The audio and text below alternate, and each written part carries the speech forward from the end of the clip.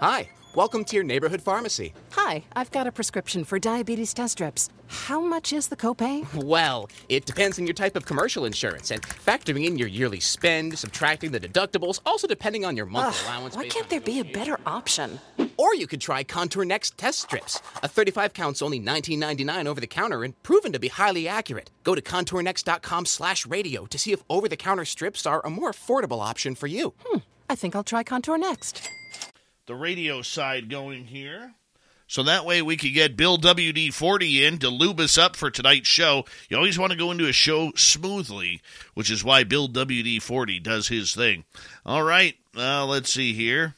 Who else do we have in the chat room? Gong Show, where you been hiding lately? Good to have you back. And there's our first Super Chat of the night. Deb, thank you so much. The Super Chat is a wonderful way to support what we do on this show on a nightly basis. So thank you so much for your love and support. And who else is joining us? Paul War, welcome to SOR Chat.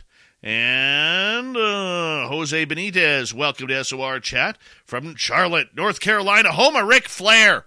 Yes, Jose's the fifth horseman. The fifth horseman. Yep. Sweet Donna Spencer, how are you? And who else do we have here as we are running out of time?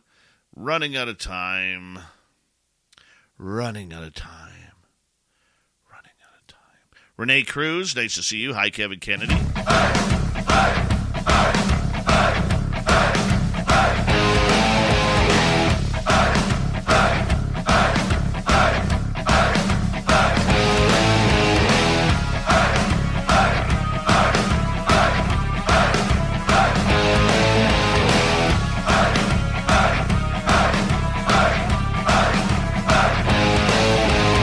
From the mountains of central British Columbia to you listening around the world, this, my friends, is Spaced Out Radio. I am your host, Dave Scott, sitting in the captain's chair of SOR headquarters.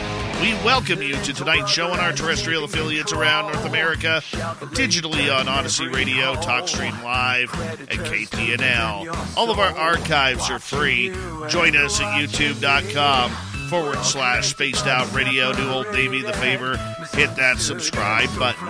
You can follow us on Twitter at Spaced Out Radio, Instagram at Spaced Out Radio Show, and on TikTok at Spaced Out Radio. Our website is spacedoutradio.com. We have a plethora of features for you. Rock out to Bumblefoot, read the news wire, check out our swag as well. Tonight's show is brought to you by Chive Charities. Help make the world 10% happier by visiting Chive Charities today. You can find them on our website. We got a power show tonight. Karen A. Dahlman is here to talk all things paranormal, supernatural through talking boards. Then in hour number 3, we are going to head to the swamp. Our resident swamp dweller will have another spooky story for us. Then, after that, Super Duke from World Bigfoot Radio will be by to take us on another cryptid report. Karen A. Dahlman is an author, paranormal researcher, licensed counselor, and spirit communicator. She serves as an officer and director of the Talking Board Historical Society. Both born with gifts and clairvoyance and clairaudience and clairsentience, Karen communicates with sentient beings in the unseen dimensions and uses these gifts with her clients, providing spiritual readings. As a leading, noted Ouija practitioner, she has been using the Ouija board since 1973 with astounding results. Karen's message shares the positive side of the board as a tool for exploring consciousness. Her work's mission is pushing the boundaries of consciousness, and her message is assisting humanity in awakening to its greatest potential. This is why we love it when Karen Dahlman comes in. She's such a great friend of Spaced Out Radio. Karen, thank you so much. Usually we have you on around Halloween, but I just needed a Karen Dahlman fix. I needed a fix. Do you remember we were trying to do that, and then things got changed right at Halloween time? Some stuff went down in your life, so we had to change it. But I'm here, and we can talk about either balloons in the sky or Ouija boards. What do you want to do? I'm done with balloons right now. Okay, you're done with balloons? I'm done with balloons for at least today. I am too. My goodness. You know, from an outsider's perspective, how ridiculous is this, what's going on right now? I mean, you know what? Ridiculous. I'm going to tell you, I love it. I love it. I love watching the way the American government and the military members standing up at the podium are literally lying to the world's faces. And they are playing us like we are dumb. And to actually have some knowledge about what's going on, I'm sitting here in my studio, you are so wrong, and people are so silly right now with what they are thinking. Yeah. For us to think for 1 second that NORAD, the government with the greatest military on earth does not know what's in the airspace or what's coming is ridiculous. So when they sit there and say those things, or somebody made a phone call and all of a sudden there's a balloon, that's not true. So there's something else going on. Don't know what that is just yet. We can only guess. But it is just ridiculous to think we're so naive and gullible.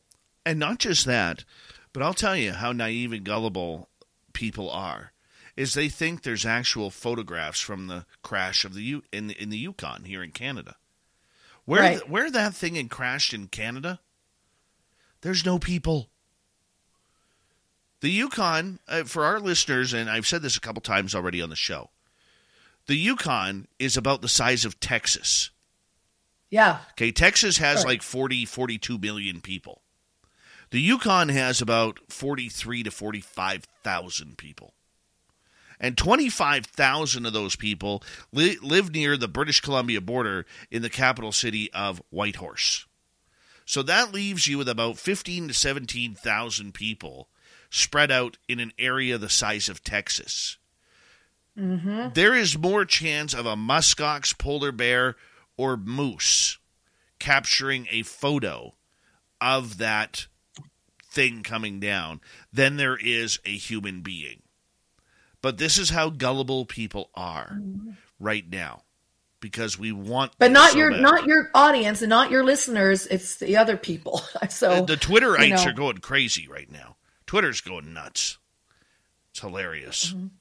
But enough about that. Well, I want to say, first of all, happy Valentine's Day, everybody out there, right? It's Valentine's, so happy Valentine's, everybody. Happy Valentine's to you, Dirty Filth, and to you, Dave. Thank you.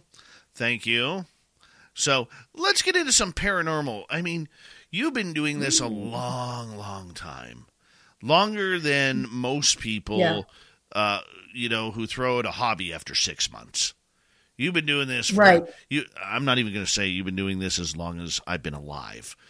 Because it's true. It's sad to say I was born in 1973.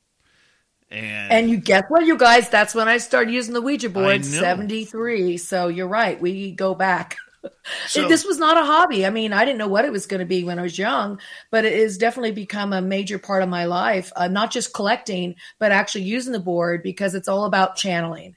And I know tonight we're going to get into different types of channeling and really how the board works, and then some other, whatever questions people have about the board too. But this is something that's really, in a way, becomes such a integral part of my life. It's not so much it's the board, it's the channeling and the messages I receive and the abilities to reach into the unseen dimensions.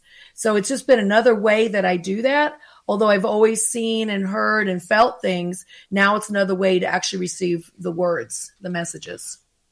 We always usually talk, I always ask you the question, how did you get into this and everything like this? But for the longest time, you have been staunchly in defense of a product like the Ouija board that has been absolutely lambasted throughout the time of history when it comes to the paranormal.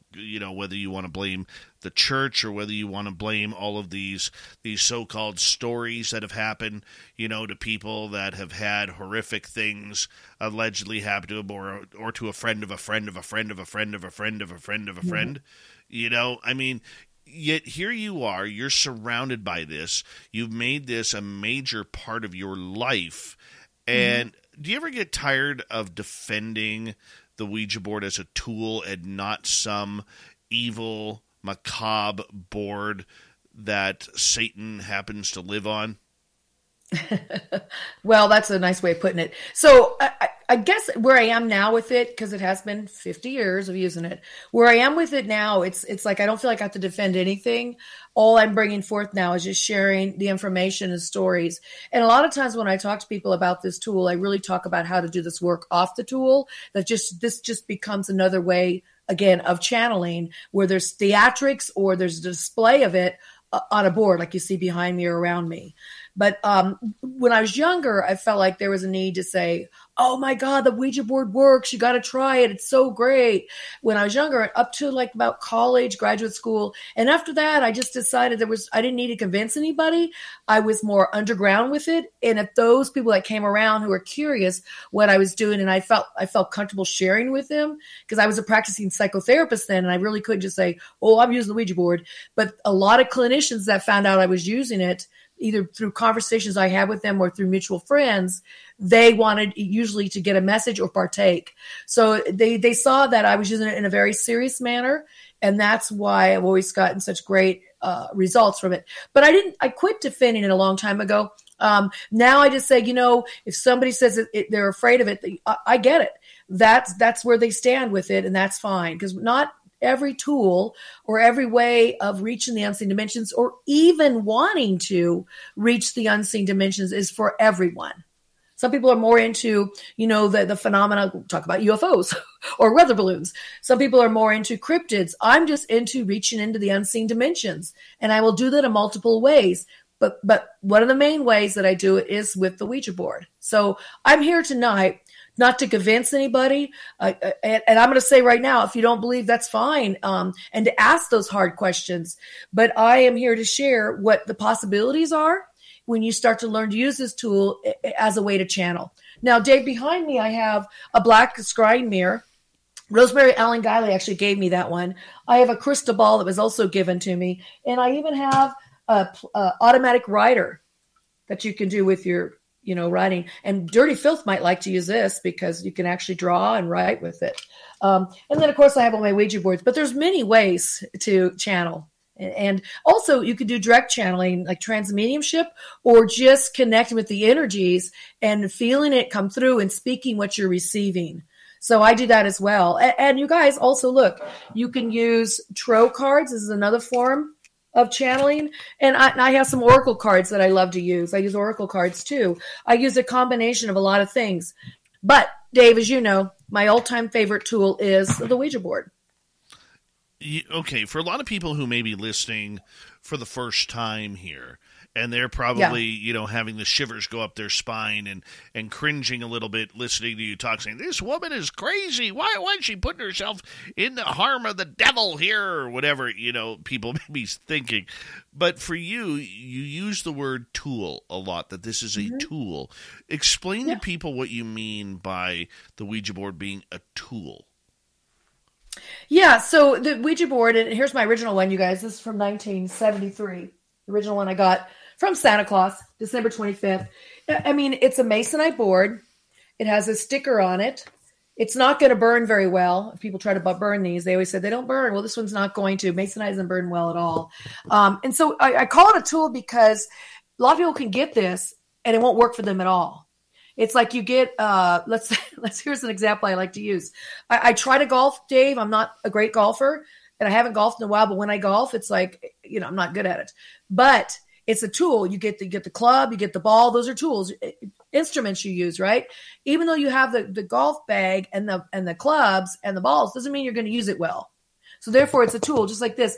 And tools such as a car you drive, you have to learn how to use it. And you could still be a terrible driver, or you can drive more defensively, or you can, just get drunk and drive, which is going to be a smart idea. So I consider this the same thing. It's like, it's a tool that you got to learn to use. You have to practice using it. Now, this tool doesn't do anything. Your car doesn't work on its own. Your golf clubs don't work on their own. The ball doesn't move on its own. It's up to you to learn to use it. You have to fine tune your craft. No different than learning a sport, an ability, a skill.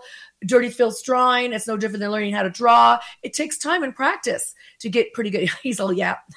So it takes time. And he probably was good at it in the beginning, like I was good at using this. But it took time to develop the skills. And so that's why I call it a tool. You've got to learn to use your tool, learn to use your could perfect your craft, if you will. I've learned over the years to perfect my craft using this tool. So when I get on the board, I can connect directly to what I intend to connect with, such as the spirit guides I work with regularly, or even, let's say, animals that I connect with regularly. But just because I want to connect with something doesn't mean that something wants to always connect with me. So it's a two-way street here. But it is just, it's like a phone. Okay, Dave, I call it like this.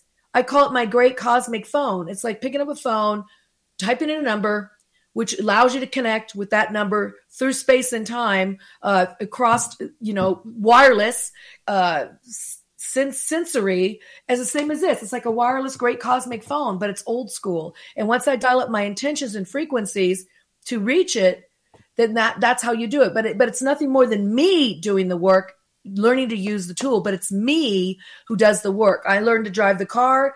I learned to swing the golf clubs. I fine-tune those abilities, get to be really good at driving, real good at golf, which hasn't happened yet.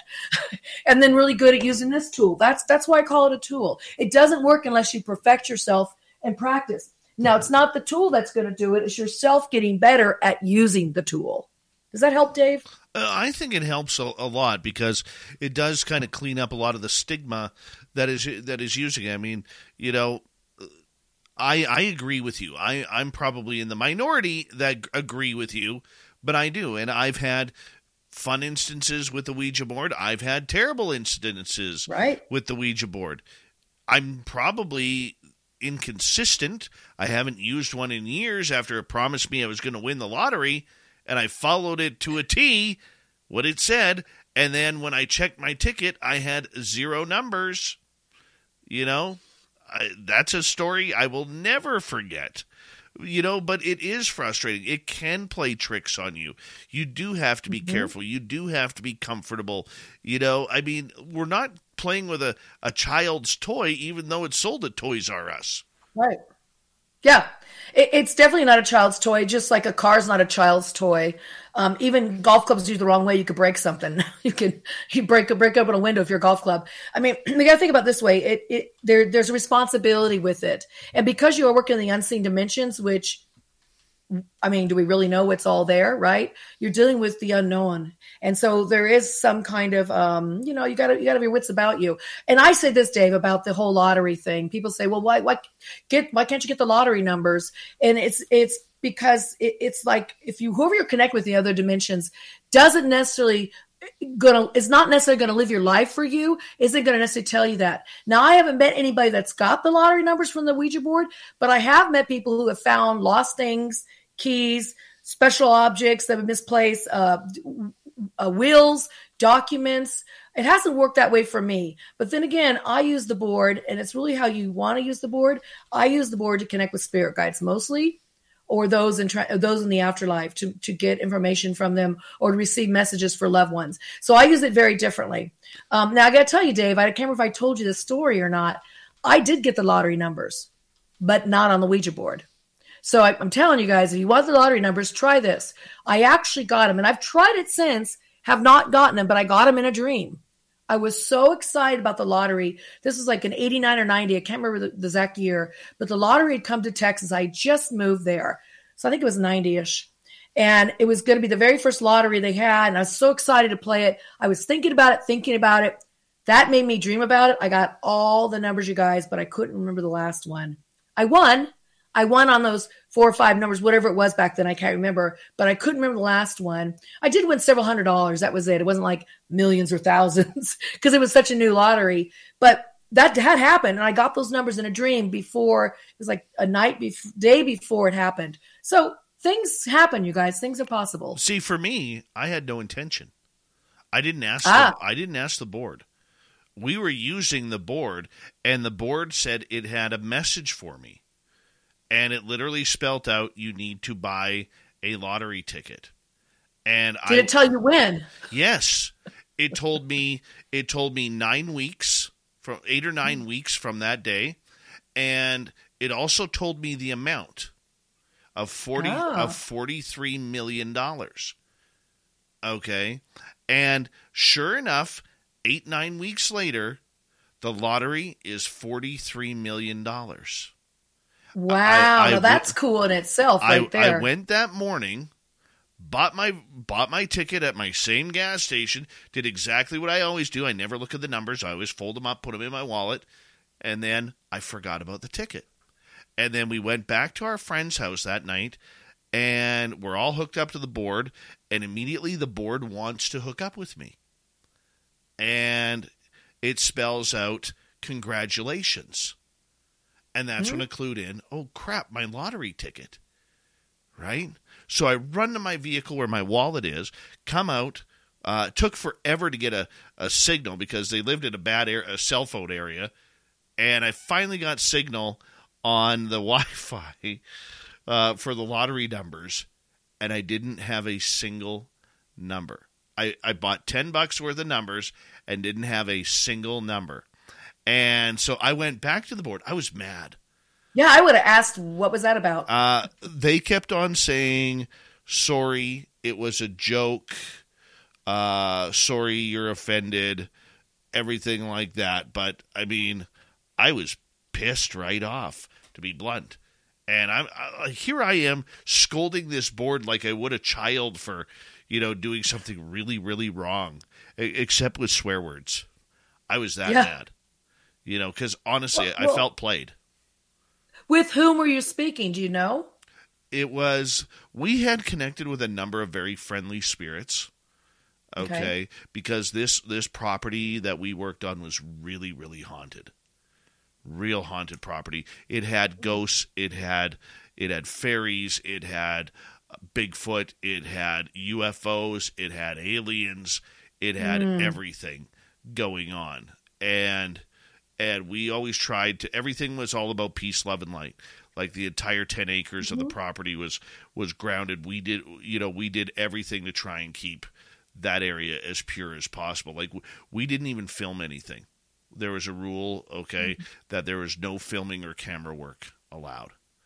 Everything was a personal experience. That way the spirits or whatever would feel comfortable there that they weren't being used. And they played me. I think it's great you made contact. They played me. But I'll say this, Dave. I'll say this. You Feeling stuck when it comes to writing? Jasper is an AI writing assistant that helps you break through writer's block. Create vlogs, social content, add variations, really anything you can imagine, much faster than you would on your own. With Jasper's text-to-image generator, you can even create original art. Convey your best ideas better and faster with Jasper. No more blank pages or unfinished pieces. Try Jasper for free at jasper.ai today. When you stay at a Vrbo, you always get the whole home. The whole upstairs, the whole downstairs, and the whole nap room. Only whole vacation homes. Always all yours. Book on the Vrbo app. When you first start using the board, I don't know how long you've been using it, but I can tell you, and if I even sit down with somebody new, it's not the solid connection I have when I'm with somebody that I've been using it for years. So it takes time to build it up. So I don't know how long you've been using it with these people, but I will say this. Never trust the accuracy of the messages in the beginning. Now, people say, what does the beginning mean? It could be months. It could be years for some people. It's really about you making that connection yourself. It's not the board, but you being able to channel those energies clearly. But then again, there are energies out there that like to play fun and games. And so this is where the tool, I think, gets its bad rap sometimes in terms of there's always these beliefs and there's always these things that happen. But yet I can tell you, once I made that connection with myself, knowing that it wasn't the board and I was connecting with the guides, we can talk about that later, the guides that I call the guides, it's legit. It's legit every time. But it's no different than somebody who channels, let's say Bashar, Daryl Anka, who channels Bashar. That's legit every time too. But he's been working at it since the 80s. I've been working at my channeling skills since 73. So I never expect anybody who doesn't use it religiously, devoutly, really working on it for them to get solid messages every time. Having said that, sometimes people will just sit down at the board and all of a sudden get this message from somebody who might have transitioned that had an opportunity to come through, and it's very legit. So you really got to write down the messages over time, and you'll start seeing if they really are accurate or not. And once you start hitting that critical mass or the threshold where you can say, now they're all coming through legitimately, and you can actually check out the information, then you know you made a solid connection. So yeah, always take it with a grain of salt in the beginning, Dave, but I see it as entertainment in the beginning. And that's what I tell people to do when they use this tool until they get that legitimate stuff, like I said, built up over time. And you'll know because you either record the messages in some format. I do, sometimes I do audio. I do audio every time. Sometimes I do video, but I always write it down. So that's important to do too. Very true. We only got about 20 seconds here before we got to go to break here at the bottom of the hour. Karen A. Dahlman is our guest. We're talking spirit communication, Ouija boards, everything to go along with it all night long. I know some people are going to be freaked out. Don't be scared. Old Davey will hold your hand right through it. Right through the experience. Sometimes you just got to jump in and go. That's all I'm saying. Just go for it. It's like a new hairdo. Sometimes you just got to try it. Spaced Out Radio, Karen A. Dahlman, the Ouija board. We continue it on the Mighty SOR when we return. Right after this, stay tuned. More Spaced Out Radio after this break.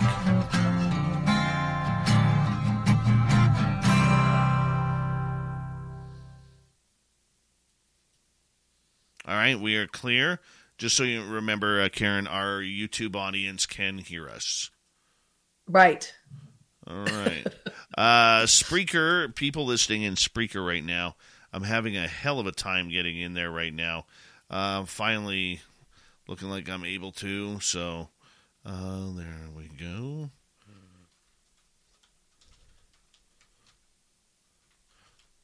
So what else is new?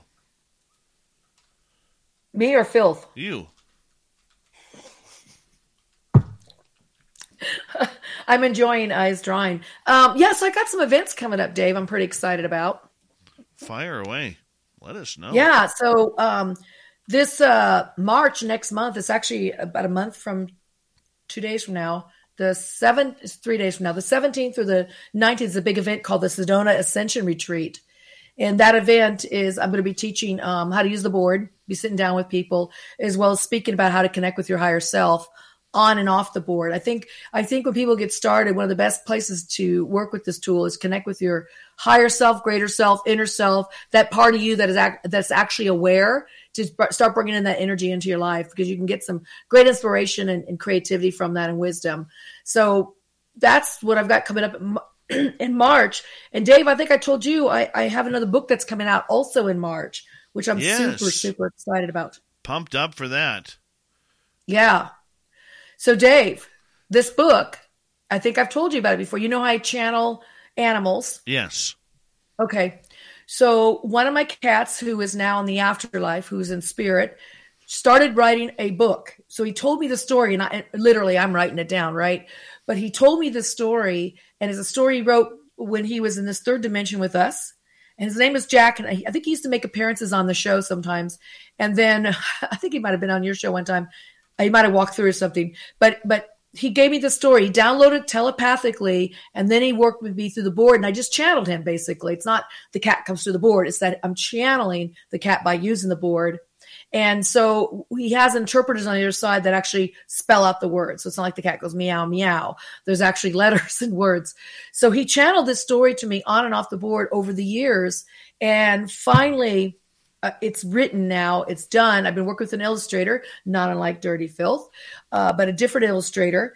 And it's a beautiful poetic story about the connection between humanity and our furry feline friends, the cat. And the story is about when cats used to fly with the wind. At one time in history, cats had wings. And it talks about how this angel cat befriended a sick little human and then began to become transformed because of this friendship they developed. There's much more to that, but I will tell you the title of the book now. It's called When Cats Had Wings. And it's truly a story that my cat wrote or channeled, and I wrote it out, typed it out. And it's a beautiful, sweet story. It's a picture book for all ages. It works well for children. It works well for adults, because there definitely is a moral of the story in it. And so I'm super excited because and Jack's super thrilled about it too, that we're finally going to get this book out. Excellent. I want to give a shout out because I always love it when I see people from different countries and listening in on Facebook. Adam Eva from Romania tonight. That's our first, as far as I know, that's our first listener from Romania that I know of. Wonderful. Welcome. Very, very excited. Very excited about that. Very cool. I keep mentioning it, but right here behind me, where is it here? Right here. I actually have I got for Christmas. I got to put it up yet. I keep saying I'm going to, but I never seem to have time. I got a pinhole cushion or a pinhole board, a map of the world, so that for Christmas, so that way I can track where everybody is listening from and where I've had listeners from. So I'm pretty excited. What a great idea, Dave. Do that. That'd be a nice display to show that as well to people. That's really cool. Absolutely. You have a far-reaching audience. That's what I thought. I think it's going to be fun once I get started. So, yes. We got about 1 minute here before we're going to launch again. Social Dig, Rob G., how are you, man? Good to see you. Big thank you to Deb and Louie for kicking off this super chat tonight. Really appreciate the love and support. It's a great way to support what we do on this show on a nightly basis. And, of course, I want to remind everybody I will be at UFOCon 2023 in San Francisco in about 4 weeks' time. So come join me at UFOCon2023.com. John Ramirez, Science Bob, Melinda Leslie, and more. Sev Talk will be all speaking there. And if you don't want to go there, but you want to join us in Las Vegas, May 19th through 21st, 2023 at the Golden Nugget, Random Guy will be signing autographs during the entire process. Just don't look him in the eye. He doesn't like that. And but we are going to be there. We want all of you there. Check the ticker below on our YouTube for more info. Here we go.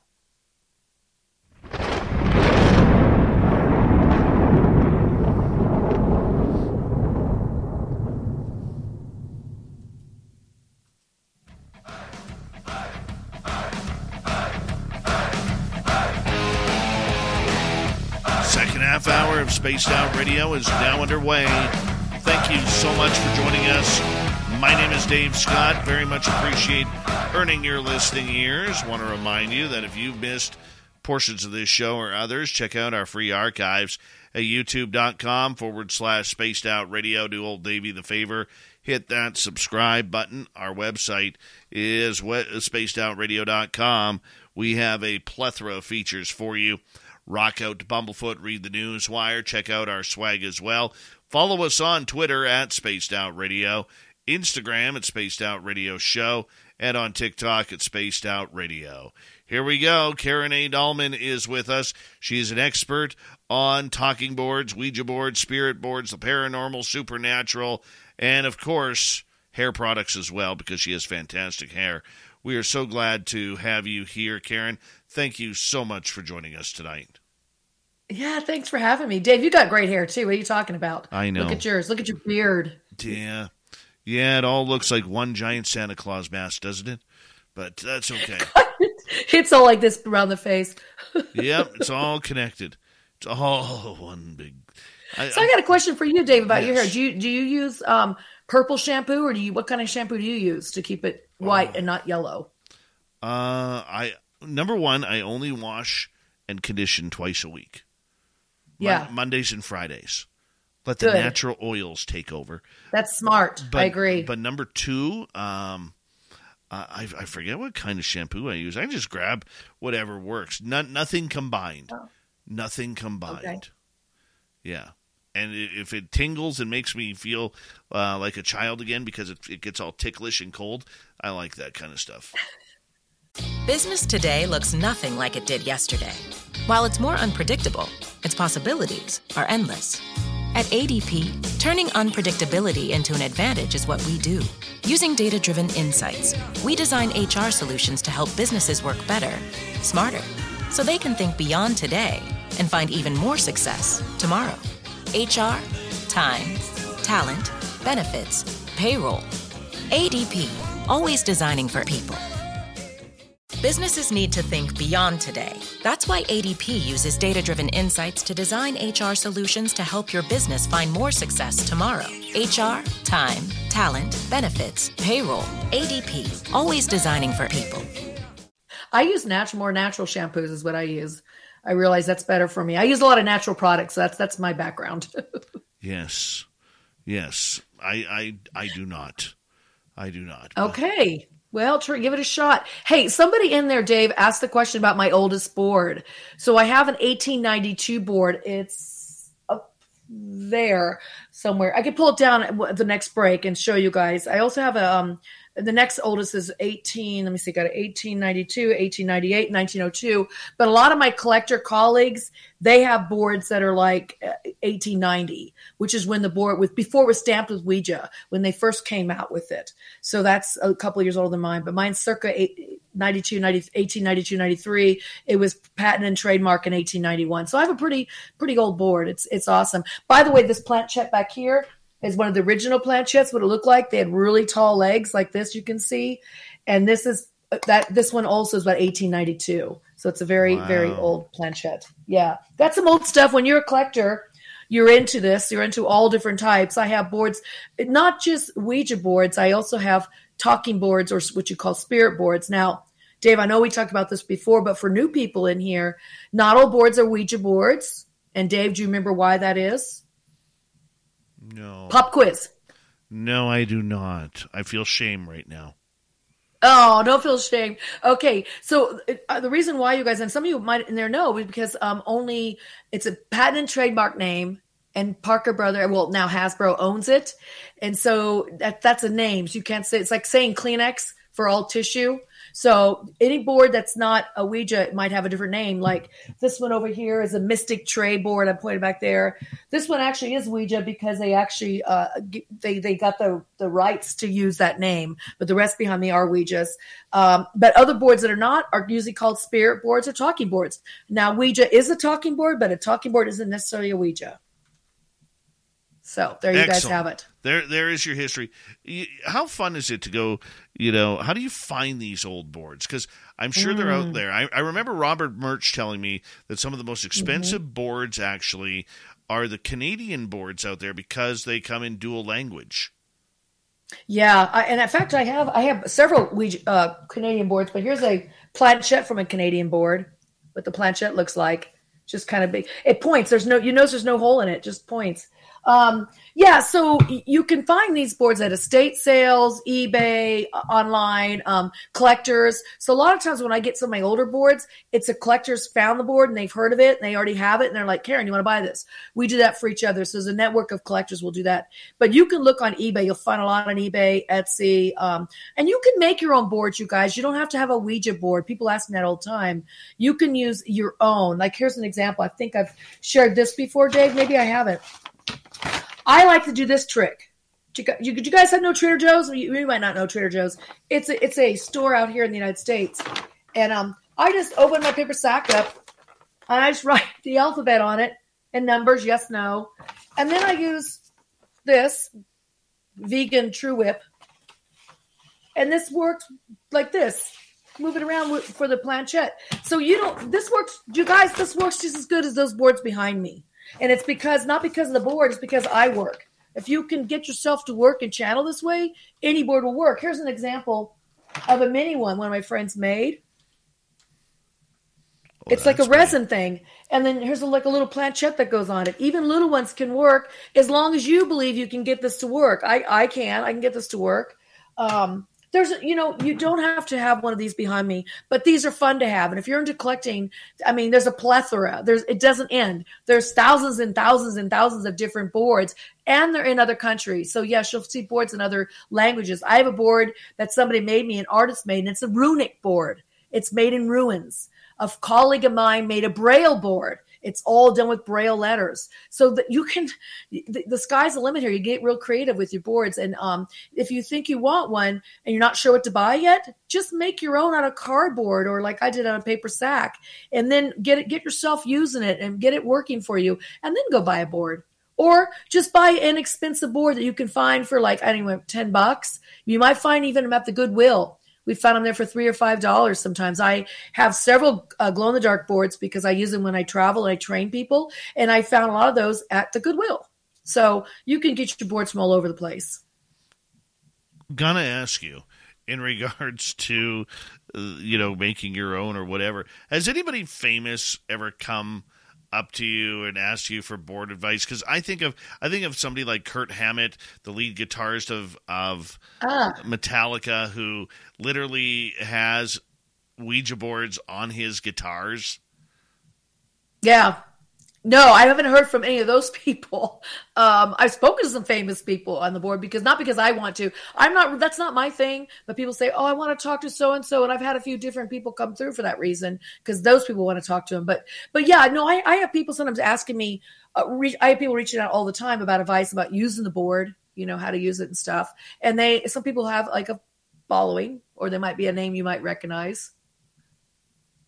Wow. Yeah. It's cool. I mean, maybe because I'm so positive about it, because to me, it's just another tool to use. It's one of my favorite tools. And by the way, you guys, you can't see it. Behind me, I have shelves. They're stacked in 3 tiers, going this way 6 feet and going this way 11 feet, 3 tiers. Behind me, just right now on the walls, I have at least 34 boards.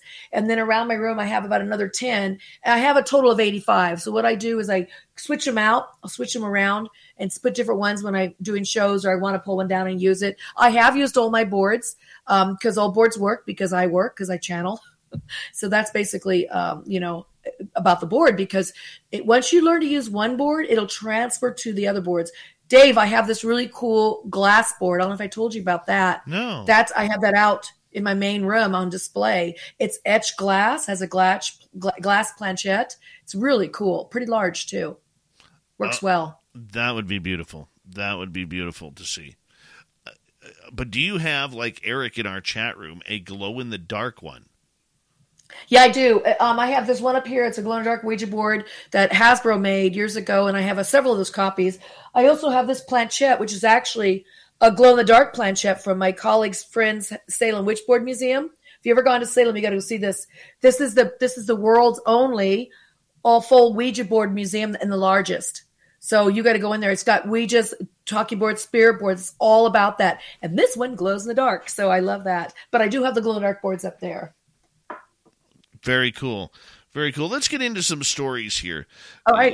Because you're somebody who has talked to many spirits over the time, whether you're looking towards the future, the past, the present. What section do you prefer to look into? Well, I got to say a little bit of all that over the years. Currently, I work more in the present.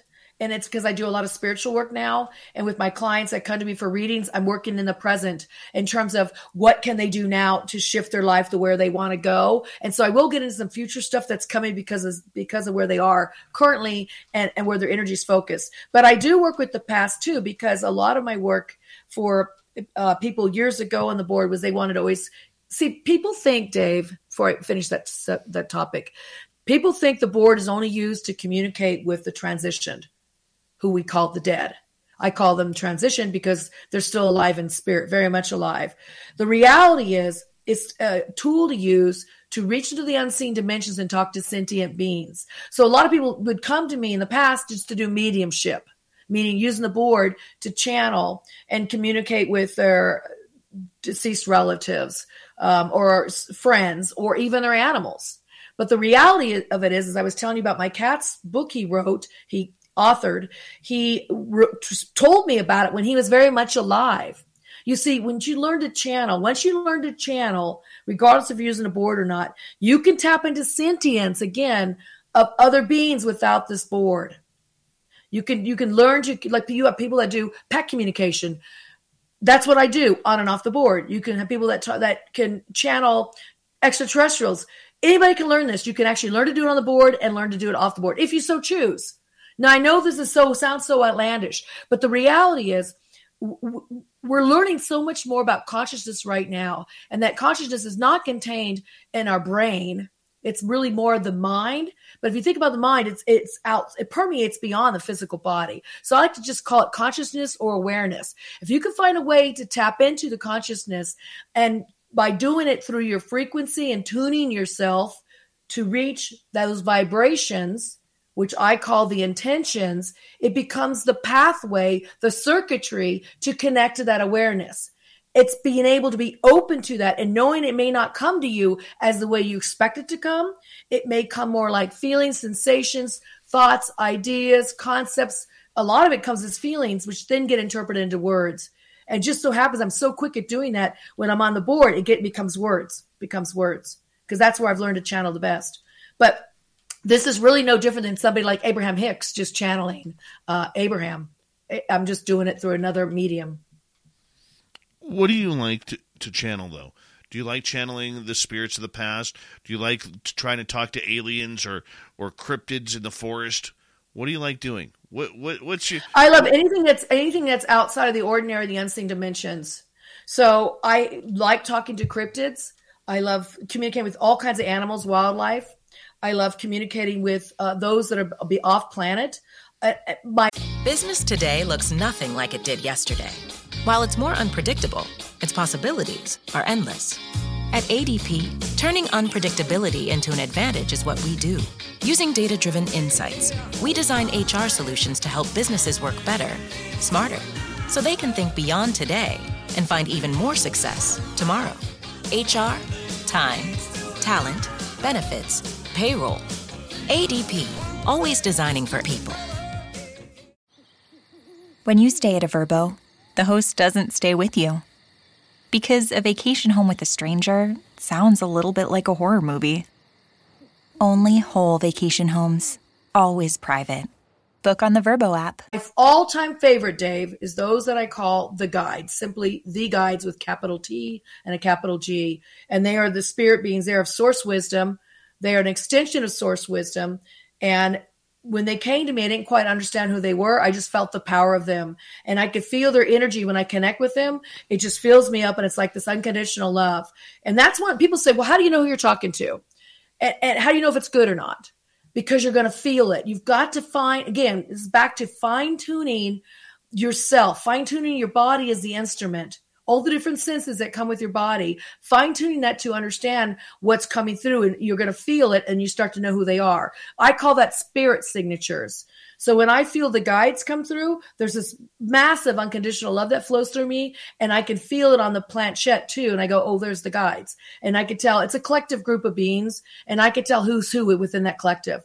Or when my cat Jack, who channeled the book, comes through, I know it's him. I know how he comes through, or my angel comes through, or even some extraterrestrials or interdimensional beings. I can tell who they are if I've spoken to them enough times, or I should say channel them enough times. But I really enjoy talking to the guides because they're the ones that come through when I do my readings off the board, and they're the ones that come through always nowadays on the board. Dave, when you and I did a lot of those live shows on your channel, when Rodney was working with me, that's who we were in communication with, was the guides who would give all your audience messages. It was them that came through. And sometimes they would bring through other beings that might have had an answer, or they would interpret what the other being wanted to say, such as somebody's deceased loved one. But that's who I love. They're what I call, Dave, my gatekeepers. They're what I call my bouncers. They're the ones that actually moderate the session, and they're the first I connect with. The channel is so strong for me with them that I work with them off the board when I'm giving my readings. And so how they come to me is more like a feeling, and that feeling gets interpreted into words. It's like packets of downloads of information. I feel it, and I put the words to it. But again, it's because of my intention and my understanding and belief that I've done it enough times that it's like swinging that golf club. When you swing it enough times, you get body memory, muscle memory. And I would call it more like I've got cellular, not cellular, cellular memory to connect with them. So they're like it's an easy one to connect with. In fact, I feel them coming through. They're here right now as I'm speaking, because I made that connection just by talking about them. They're my favorite because they're so positive in terms of, that's all they are. They support humanity. They want to help people. They want to lift us up, and they want to be our cheerleaders and help guide us or give us inspiration to really live our own lives. So they won't give you answers to change your life in terms of live in it for you, but they will definitely give you ideas of things to think about that'll help you or spearhead within yourself to start thinking of the solutions you're looking for or the guidance you're looking for. One more thing about the guides I want to say. I've been talking to them since 1994 is when they first entered the board. So it's been, almost 30 years talking to these guys. It's been a long time. So when they came through, I just got used to feeling their energy, and they come through in bigger ways now. I think that'll continue. I think it always evolves and grows. But what they said to me, they said, what separates us from you, meaning humanity, is that we vibrate at a higher frequency. So we're at a different rate of frequency vibration that the human, being a human body, we're not able to quite do. But they said the difference is we know we are source. You forgot who you are. And so part of their work that they work with me on is helping humanity and assist humanity to evolve to our greater selves. That's why a lot of the work I'm doing now, especially when I go to the Sedona Ascension Retreat in March and almost all these events I've been doing in the last several years, I always get to the point where I talk about connecting with your higher self. The guides have really pushed me to teach that to people, where you can tap into your own, what I call your own personal guidance system, GPS, your guiding personal spirit, which is your GPS, which is really your higher self. And that way it's not so woo-woo for people. You're really tapping into yourself. That is an extension of source.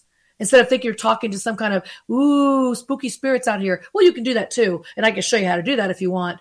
But I also teach you how to get that, tap into the you that is your most evolved self to get guidance and inspiration in your life. So that's kind of where the gist is. And that is why I love talking to the guides. They teach that. Why do so many of us want to connect with the dead, connect with the other side? Is it loneliness? Is it curiosity? I think it's a little bit, it's that, both of those things. It's also, since the dawn of humanity, we always wondered what's beyond? What is this all about? Why am I here? Where am I going? Where did I come from? And maybe we thought about that more. We had time, not just, clubbing each other and figuring out where our food's coming from next. But as we started developing ritual and we started developing systems around the death, when people would leave us, and their soul would leave and they'd be dead, we would find ways to bury them with ritual, with the purpose to give them an afterlife, to help them, usher them into an afterlife. There was a belief there's something else, whether that's going into a place called heaven, nirvana, or is going to the earth and just promoting growth on some level, or going down the Nile, not denial, but the Nile, and going into the afterworld, the underworld. We always knew there was something beyond, and we're trying to understand that. And I think when our loved ones leave, we're sad. We may not have had closure. We can't believe they're gone. We want that one more time to have that contact. We also want to understand our own mortality. If they exist afterwards and I can talk to them or see them, or they come back to visit, maybe there's hope for me too. I mean, that's a very elementary way of looking at it, but I think we're curious by nature, and we really want to understand what's next. What's next? Is this all? And then why am I living if this is it? So there must be a purpose and a meaning to life, and that includes what happens to us if there is an afterlife. Very true. Very true. And with many people out there, including yours truly, who has an absolute fear of death, you want some sort of confirmation that there is stuff going on afterwards. We may not be here physically, but we're somewhere. And hopefully it's better. Hopefully it's better. But nonetheless, in hour number 2, we are going to get to audience questions with you. We have about 3 minutes. Give us a short story of something really cool that's happened to you with the Ouija board. Oh boy. Okay. So there's so many stories, you guys, and I read about them in my books for sure. One story it started in Mexico. I was on a golf trip. Here we are talking about golf again. I was on a golf trip and I did not bring my Ouija board, but my friend who was on this trip with me brought the Ouija board, and she had the glowing planchette. It was the glow in the dark board, you guys, on the nightstand between our two beds. And I get up to go to the restroom in the middle of the night, and all of a sudden this spirit apparition, boom, popped up in front of me, and I went, wow! I mean, it was spooky, you guys, and I usually don't get spooked by these things. It was all of a sudden. And I'm like, oh my God. So I told my friend, she's like, what are you worried about? You like ghosts. She's like going like this, moving the air around, like that would clear it. She's like, don't worry about it. I was spooked because I wasn't expecting it. And then I saw on the nightstand was this glow-in-the-dark planchette. I said, that's like putting out 1-900, call Karen. It's like putting it out there to call me to make contact on the board, because once I have the board and the planchette, it's like, boom, the energies start coming in. There's more to the story than that, but I will say this in a nutshell. We uncovered this whole ghostly, this phantasma is what they call them in Mexico, that used to walk the beach. And I said, well, she's in my room. She's walking the room. And we ended up reuniting her with her daughter, who was killed by her husband, and the woman committed suicide, and she walks the beach. And that's what everybody at the staff told me that story, until I told them there was this ghost in my room, phantasma. And then I found the girl, and we helped them reunite. And that story, you guys, started in Mexico, and it finished when I got back to California, where this woman came back to me on the board, and I helped her go into the light because she asked for that help. Anyway, there's so much more to the story than that, but it's amazing that spirit's non-local. I don't have to be Dave. That's the moral of the story. You don't have to be in the locale to make contact. You could be elsewhere and still make contact in that spooky place. Very true. Very true. We got 90 seconds left. You know, as you go through your own encounters with this creation that we call the Ouija board or talking board, you know, do you ever feel slighted or scared going into it? Not now. Absolutely not now. I've got the guides coming through every single time. Again, they are like my bouncers, the master, mistress of ceremony. They keep it always at that level of energy. And even if somebody was in the room who was negative, wouldn't matter. They keep it at that energy, or we just stop. I can tell. But yeah, no, I don't feel any hesitancy. I don't feel any fear. And I use the board, you guys. It doesn't have to be at night. Doesn't have to be with candles or in the dark. I use the board. I've used it in a swimming pool. I've used it in the park. I've used it on the plane. I've used it in varying places because it's just a natural ability for me. Again, it's just channeling, and you can do that anywhere you want. But yeah, no, I have no fear, no trepidation at all of using any Ouija board. But you never use it alone. I can use it alone. I'm just not as good. I'm much better, as you've seen, when I use it with a partner. Should people always use a partner? Not always. We could talk about that some more, because I'd like to explore that further. I know people have questions about that. Not necessarily. You can use it alone if you choose to. I'm going to tell you this. You're going to have better results in the beginning if you use it with a partner, because you're going to be able to let go. You're not going to second guess yourself when it starts to move by yourself. Oh, I'm pushing that. Oh, it's an accident. It's the ideomotor. My muscle's doing this. When you're with another, you'll tend to let go. You might question the other person, but you'll let go. And so it's going to be a lot easier to get the movement and understand how it works. All right, Karen A. Dahlman, Ouija board expert, paranormal investigator, researcher, author. Got a new book coming out in March. We love her around here. She's always a big support of what we do on Spaced Out Radio. Hour number 2 with Karen A. Dahlman is next. Stay tuned. More paranormal chatter when we return.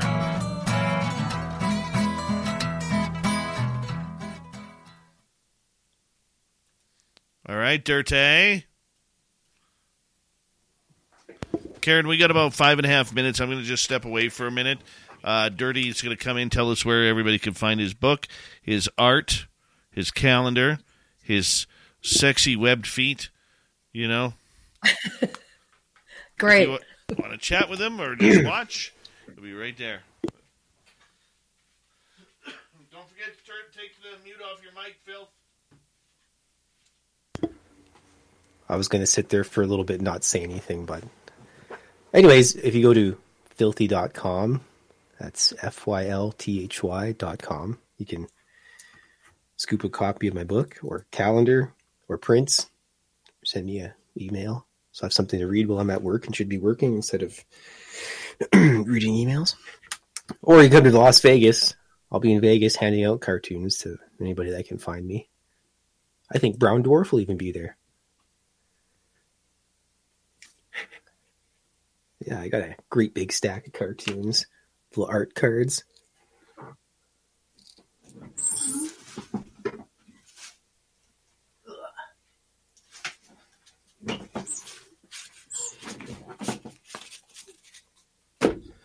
Yeah, it's got a gigantic stack of art cards. And I'm even going to be drawing in between the shows as well. So I might put everybody's name in a hat or something, and then somebody can draw, and then, I don't know. That's the bridge I'll cross when I get there. But I'm going to bring a ton of these things, so you might even get 2.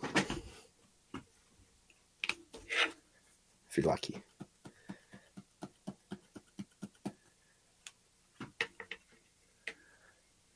No Susie B. Actually, I do own a striped shirt, but it's Freddy Krueger colors. Less Sweet. No.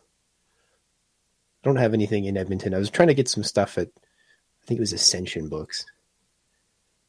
But when I went there with my friend, there was some tomfoolery, but no. I'm going to do the art walk this year, though. Less Sweet. So I'll have a whole bunch of original paintings there. I did that a couple of years ago. It was fun. It got rained out. Some of my paintings got soiled. But now they have character. I don't actually have them anymore. I end up selling them all. But they have character wherever they are now. Oh, yeah, Jessica. That's the best paint in the world. A friend of mine on Twitter got a hold of me and just goes, hey, can I send you some stuff? So I got this nifty little tray.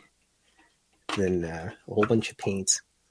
This tray is just great. I put some hot glue in the bottom so it doesn't slide around my desk. And also so the jerk cats can't hit it or anything and knock it over. But yeah, Danielle Smith is probably the best watercolor paint out there that I've used so far. And I'm not a professional. I don't have like giant murals on walls, but I like this stuff. It's good. It's got a nice color. Out. I'm going to figure it out. Out. Great. Now that word has no meaning to me whatsoever. Thank you, Chris. Just waiting for the blood to dry in the heart here.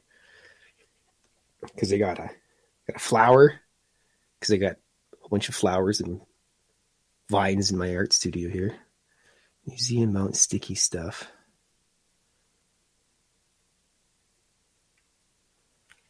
Oh, I think it's probably out of my price range.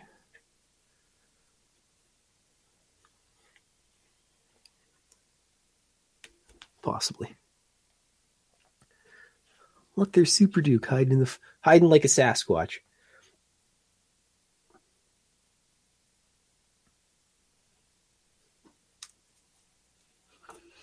Oh, I don't know, Brown Dwarf. Actually, I've done acrylics and stuff.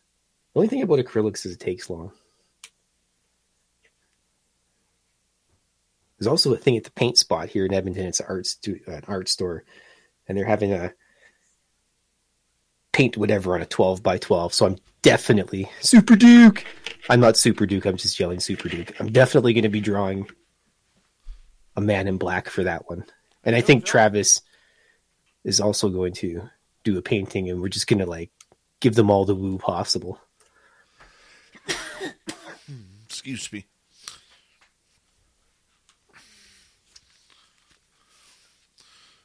How you doing, buddy? This is so neat. I set up another monitor so I can kind of see what everyone's saying instead of trying to look through. Nice. Look at you go. Fancy. Look at you go. Paint's almost dry here, and then I'm good to go. That is sweet. Lily Pond, how are you? Who else has jumped in here late?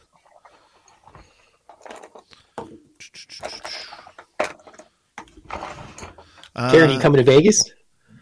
I have it on my calendar, you guys. If I can, I will. I've got another book I'm working on too. This year's been busy for writing. Dirty Filth. I want to tell you that is the cutest picture. You got it. Is that your cat, or who is that using the Ouija board? You'll just have to stick around for the next half hour and find out. Okay, because that is absolutely adorable. I love it. It's going to be a good one, I promise. Dirty, a question for you here quickly from Les. Do you sell your stuff anywhere 47. in Edmonton? No. I'll be at the Art Walk this year, though, on White Ave. Yeah. Good. You're not allowed to bring copies of things, so it's all original artwork that'll be there. And I'll be drawing stuff, just like in Vegas. Excellent. Hi, National Memorial. And big thank you to both Deb and Louie for the super chats tonight. and we really do appreciate the love and support. We'll see you all at UFOCon 2023. Go to UFOCon2023.com for your tickets. Here we go. You're listening to Spaced Out Radio with Dave Scott. Follow Dave on Twitter at Spaced Out Radio and on Facebook, Spaced Out Radio Show. Hour number 2 of Spaced Out Radio is now underway. Thank you so much for joining us. My name is Dave Scott. Very much appreciate earning your listening ears wherever you are on this beautiful planet we call Earth. Hello to everyone listening in on our terrestrial affiliates around North America, digitally on Odyssey Radio, TalkStream Live, and KPNL. All of our archives for free at youtube.com/Spaced Out Radio. Do old Davey the favor, hit that subscribe button.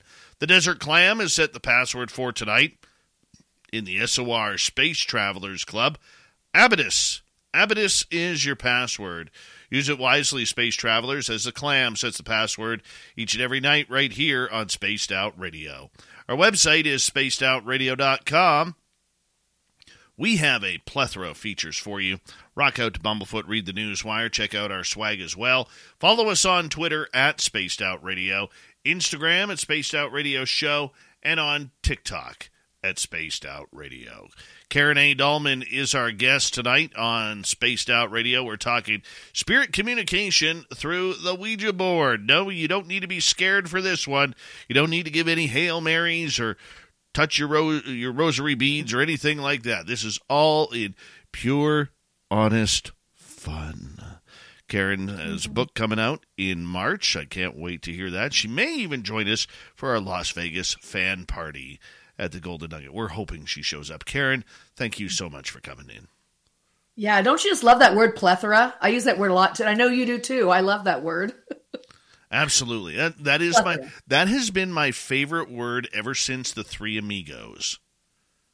Oh, is that where you got that from? Yeah, yes. I love that word. It's a great word. When El Guapo dropped a plethora, and I was like, wow, that's a great You're like, word. What's a plethora? Well, listen, I got a plethora of boards. Dave, I went and grabbed some at commercial to show you some different kinds of boards, if I may.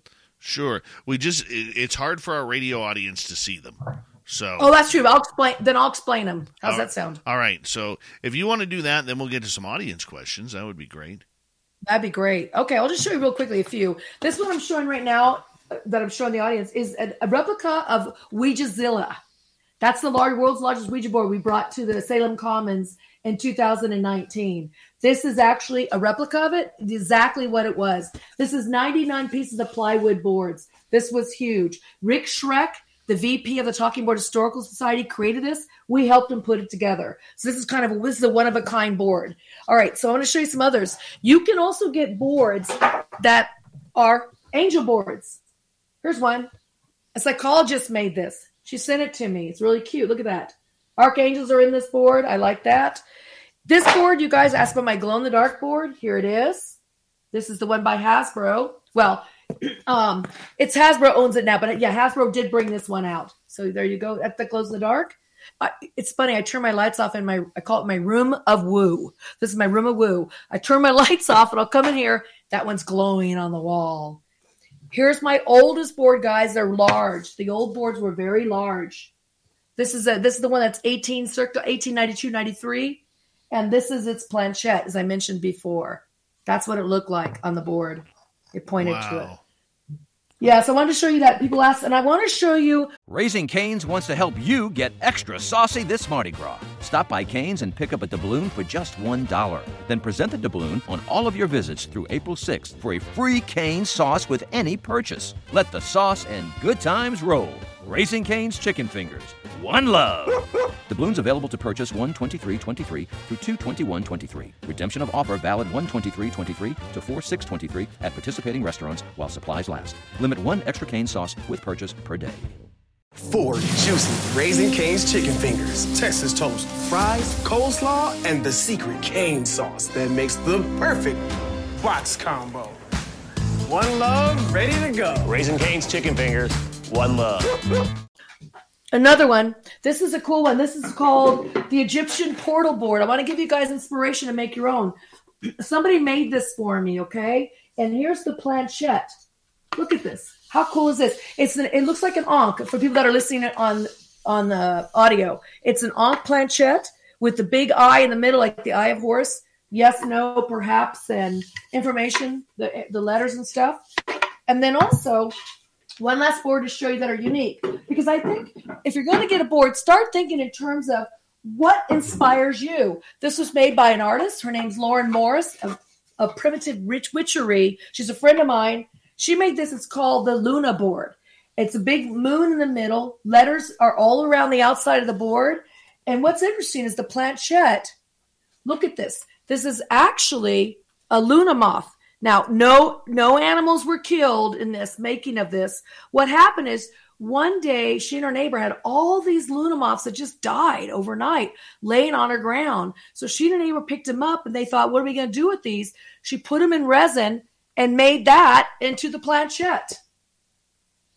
Oh, wow. So just to get you guys some ideas, really, your talking board, Ouija boards, spirit boards can be made out of many different things. That's like a tabletop you can buy at Lowe's or Home Depot kind of store, and you just painted it instead of putting legs on it. I have people I know who took a table and large tables and made those into their Ouija boards. So you really, the sky's the limit here, as I said before. The sky's not even the limit. Just think outside the box, guys. Think off the board. There you go. Think off the board. Think off the board. Make your own board. That is. Think off the board. Should you have a board blessed or anything like that? Okay, so what I tell people when it comes to rituals around your board, what are you currently doing with your tools? Let's say you use a pendulum. Do you bless your pendulum? Do you do sage? Do you say a prayer before you start? Any kind of ritual that allows you to, this is the key, you guys, here's the key, to get into a space where you're ready, willing, and you're excited to use this tool, or you're open to using the tool. See, when you're excited and you're open, that's a higher vibration than being scared. When you're scared and use these tools, that's when you're going to attract other things to you of that same vibration. So yes, do a ritual if it makes sense. You could say a prayer. I say an invocation. And the reason why is to raise the frequency in the room with my partner or people that come to my sessions. Sometimes I burn candles. Sometimes I burn incense. Sometimes I do Palo Santos, oil, whatever makes you get in that space. The key here and the answer here is get yourself to a vibratory state of that of which you want to connect with. Simple as that. Simple as that. Right before the break, I asked you, should you use a Ouija board alone? And you said you wanted to get into that. Well, I think a lot of people have questions about that. Now, all right, so I have talked about in one of my books about not using it alone. And I probably should have stated in there why I say that. And I say because it's so hard to get the board to work, number one. Number two, I do have a lot of younger people who follow me. And when I say younger, they're, teenagers, et cetera, who might be get so absorbed with using this tool, in a way, obsessed, not possessed, obsessed with it, that they just want to use it to answer everything. What am I wearing tomorrow? Who am I going to meet at school? Who's my boyfriend? Am I going to go to prom? That of that age. And so I hate to see people get obsessed with this. And I talk about that in my book, The Spirits of Ouija, because I had friends when I was in college who would use the board and they would not go to class. I'm thinking, you're spending all this money on your classes, you're not going to go? I mean, to me, it just seemed ridiculous to, in lieu of living your life, that you're going to rely on other spirits, beings, energies out there. And that's a big no-no. But, however, as an adult, if you could set limits for yourself and realize that you're going to get trickery, like you got Dave with the lottery, it was trickery. They told you that when you try to get your lottery numbers, and he mentioned that earlier in the show. And when I was younger, I got trickery too. But it's just, you got to fine tune it. Again, making that direct connection where you won't get trickery, because that's possible. I don't get that anymore. I haven't gotten it since, 89. End of trickery stopped then. But that was 20, what's that? That was 20 plus years using the board, 26 years. Okay. And I was also growing. I was also older. And now I was an adult in 89. I was like, what was I, 24, whatever, 25, 23, 24, whatever age I was. I can't do the math right now. But it takes a maturity level to use the board. So yes, you can use it alone, but be mature about it. What does that mean? It means you set your own limits and boundaries. I mean, I personally wouldn't ask to get the lottery numbers because you're just going to not get it. You're just not going to get them. I've known nobody that's gotten them. And I talk to a lot of people who use the board, although people have found things like I mentioned earlier. So it's really what you decide, the only celeb who dropped in a sense, how you consecrate yourself with channeling with this tool. How do you want to use this tool? My focus has always been reaching into the unseen dimensions and making contact with spirit guides, my higher self, and those that can help give us inspiration and guidance. In fact, when I do my invocation, I will use those exact words, because that's where I've been able to really do the best work for people. I'm a therapist, but I'm trained as a therapist, so I'm always wanting to help people, and that's just the nature of who I am. So that made sense for me to use the board more on those levels. People use the boards in different ways. No way is wrong or right. I'm just saying that's been my focus. So pick your focus if you're going to use this tool. Do you want to just talk to your angels, meet the angels? Then really focus on doing that every session. You see, I really focused in the beginning on talking to the deceased. And once I realized I could go and talk to other beings beyond that, then I started making that my focus, such as talking to my higher self. And then I went on from there. And now I really just love talking to the guides and bringing in other beings that have messages. Let's get to some audience questions here. Let's do. Louis wants to know, Karen, do you think Furbies function as a board sometimes, being serious? First of all, what's Furbies? I'm going to assume animals. Oh, fur babies. Could be. I think, is that what you're saying, Forrest? Are you saying like fur babies? Do you think Furbies function as a board? Well, this is what I think. Okay, if that's what you asked, I think I get where you're going with this. As a board, they can channel information to you if you're willing to listen, if you're willing to connect, if you're willing to feel, if you're willing to look within. By the way, you guys, all these connections I'm talking about, where they happen is within. I always talk about the heart. This is what I teach. When I teach my classes, it's teaching to get into the center of your heart space and then channel from that space, whether it's the board, whether it's using cards, the mirror back here, the crystal ball, whatever I'm doing, automatic writing.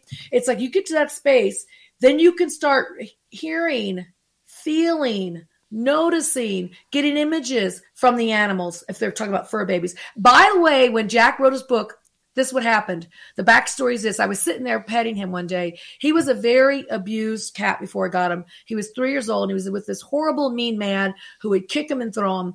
Anyway, I saved him and his half-brother, Panzer. And Jack and Panzer, by the way, are in this book, The Spirits of Ouija. I talk about my channeling with them. If you want to learn to channel animals, this is a good book for you.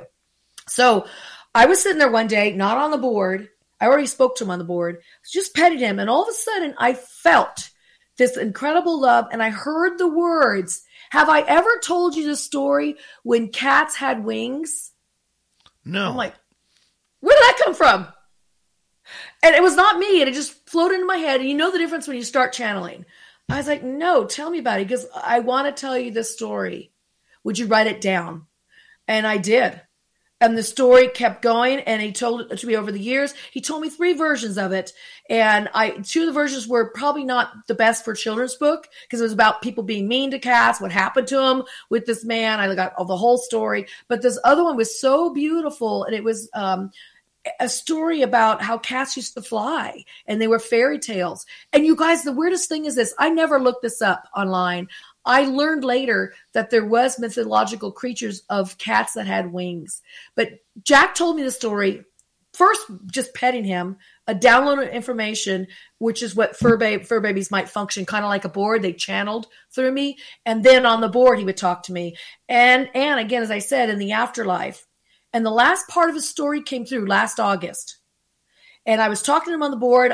Roddy and I had gotten together. We were talking to Jack about a story. Jack said, I'm ready to finish it up. And I said, okay, what's the ending? He goes, I will tell you. He didn't tell me on the board. I woke up the next day after I slept with this poem in my mind. And I heard the first 4 lines of it, which was 2 stanzas. I immediately wrote it down. And after I did that, it flowed out of me. And it was his way of saying, write the story, but write it poetically. And so it's a very beautiful poetic story, but it's his story, you guys. That's the cool part about it. It's not mine. I just put the words to it poetically, but it was his story. So it's really neat. But I think that's what Forrest meant. I don't know if that's what he meant or not. Well, that's Furbies. I have no idea. Let's get to James here Is Zozo real or an internet myth? I love this one, you guys. So Darren Evans, who I know as a friend, and also Rosemary Ellen Guiley wrote a Zozo book together. You guys know about it. I was actually interviewed for that book. And my belief about this is when you constellate, so I'm going to go into psychological terms here, okay? So I studied Carl Jung, and I really believe in the archetypal energy. And when you constellate enough of that energy around yourself, whether it's positive, negative, in between, or indifferent, it doesn't matter. You start bringing that energy towards you. And that's basically what archetypes are. You can have somebody that's called the puer eternal, which is an archetype, which is the forever boy. Peter Pan was an example.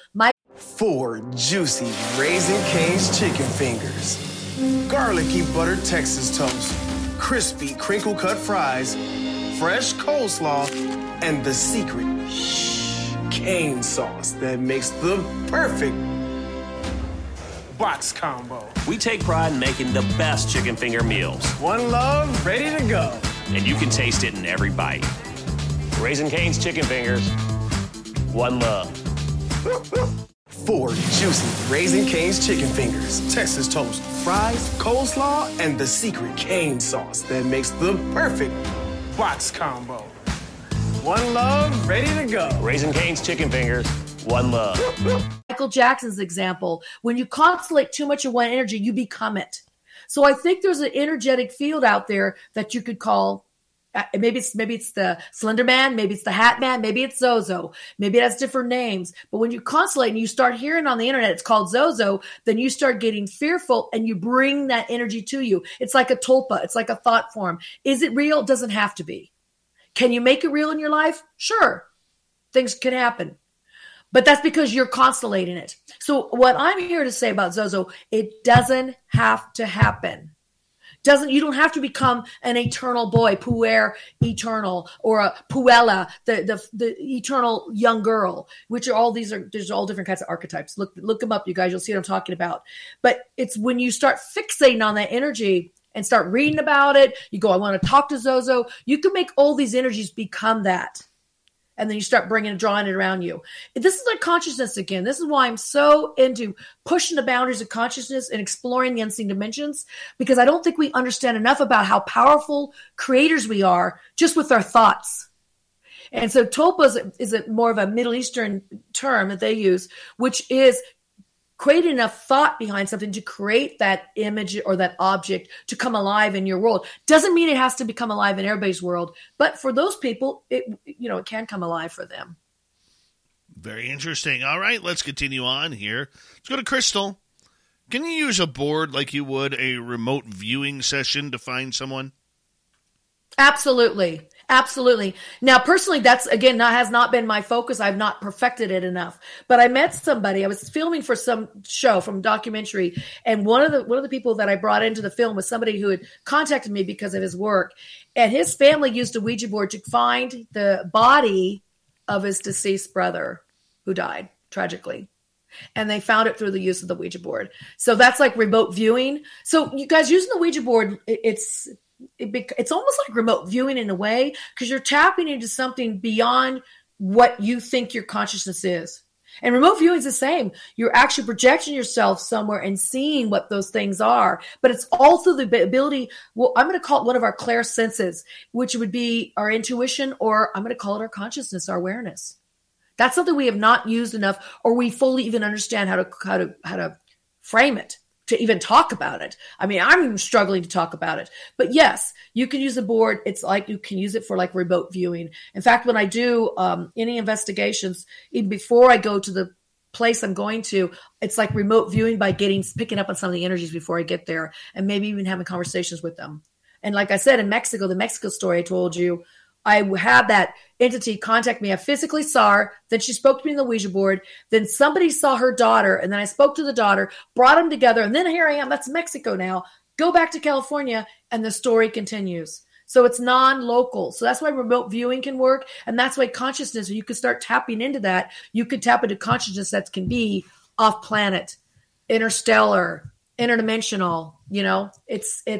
You're not confined by the bounds of the time-space continuum that we have here in three-dimensional realm. How is the energy around the board or you when you're connected to extraterrestrials compared to cryptids compared to paranormal? Wow, that's a great question, Dave. Nobody's ever asked that. And I can tell you, I feel different with each one of them. And when we bring in, so if you go to my YouTube channel, you'll see us channeling all kinds of different beings, such as dolphins, which aren't cryptids, but also we channeled dragons. They actually like to be called dragoons. And I found out in the Asian world, they used to call them dragoons, not dragons. That's more of a Western term. But you can see us channeling all these different kinds of energies. And it feels different. Each one feels differently. But sometimes I'm not what's the word I'm looking for? I'm not as experienced just doing nothing but dragoons for like years on end.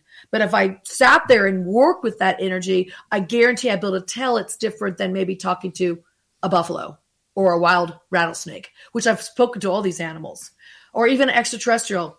Now I can tell you some of the things that I do when I talk to these different beings, different consciousness of the beings. I may tap into what they call an oversoul or the consciousness of that species. So it's not necessarily always tapping into that one individual.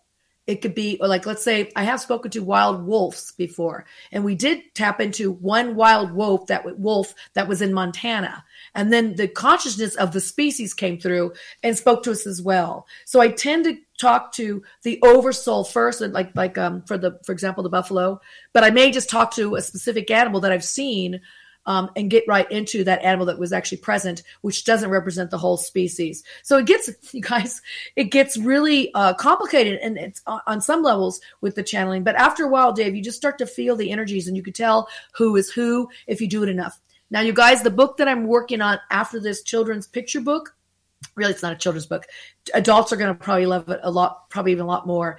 It's about tapping into this consciousness, what we're talking about tonight. It's all the years I've been doing these different levels of consciousness, starting in 89 to now, and how I did it, who I spoke to, and also a lot of research into it of how to approach this, and how other schools of thought, such as quantum physics, is talking about consciousness, and the Native Americans or the native species of humanity has done some of this stuff, and it's like trying to reinvent the wheel. They've already done it. So I'm just kind of piggybacking on some of their work, but I'm doing it in a new way. All right, let's continue on with audience questions. Let's go to Toe Tag. What do spirits sound like? Is it a voice as we know it, or is it an intuitive voice? God, that's such a great question, because I've had it two different ways, okay? So I can hear spirit more as a sensation of feeling, and the feelings get put into words. Or I can hear it as a literal word in my head. Or, okay, there's actually three ways. The third way is outside of my head. Now, and I was like, what? Sometimes I've heard it right outside, and this is where I hear it, you guys, when I hear it outside my head. That's more rare for me. I can't say what it is like for everybody, but for me, it'll be very direct. It's a strong voice. It's outside because I hear it back here. It's right to the edge of my head, and it'll say something to me. Like, for example, this might have been in about 1990, 91, I had this really important ring. It was a ring that belonged to one of my brothers, and he gave it to me, and it was important to him, but he didn't want it anymore. He knew that I really liked it. And so I had it. I was wearing it all the time. And I lost it. I was like, oh my God, where's that ring? Where's the ring? Can't be far. It's somewhere in my house. I searched for it for weeks and weeks, looking here, behind that, under this, under moving furniture. And finally, one day I'm standing there going, where is it? A voice said, look behind the door. Loud, clear as a bell. Somebody out here, not in my head. That was external. Look behind the door. Sure enough, there it was. I already looked there once. Where was it in the interim? It's that kind of thing. Then I'll hear it in my head, which is more like maybe when I talk to myself, but it's clear. And it's the way it feels. And then it becomes as words. And sometimes with the animals, it comes more as feelings or pictures, and then I put the words to it. So I've talked to other people who can do this as well. And by the way, all of us can do it. We just tend to not, we don't pay attention to it. That's usually what it is. But a lot of people who perfect this stuff and work like I do, they're saying very similar things. They'll hear it out here, they'll hear it in here, or they'll get a sensation. Just recently, it was last May. Karen, I'm going to get you to hold on right there. Save that story. We got a bunch more audience questions wanting to learn about the Ouija board. Not as evil as you may think, or that Hollywood makes it out to be. Karen A. Dahlman, researcher, author, experiencer. We'll be back with more right after this.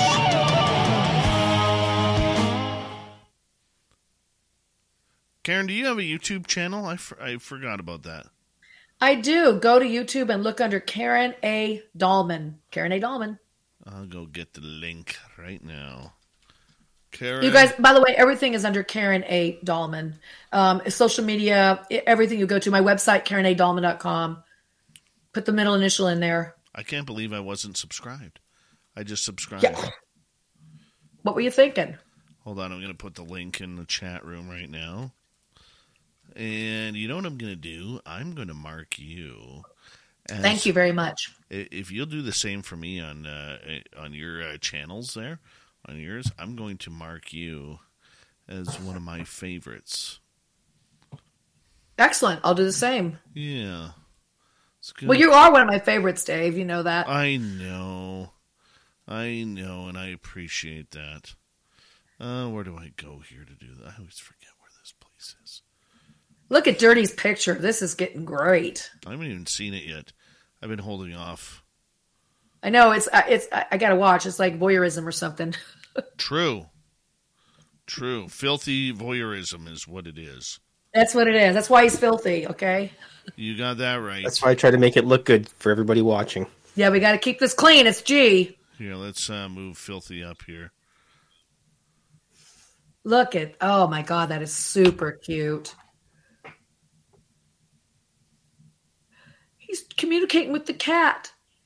Oh, that's Dirty Filth right there. And the cat drinks whiskey. I love it.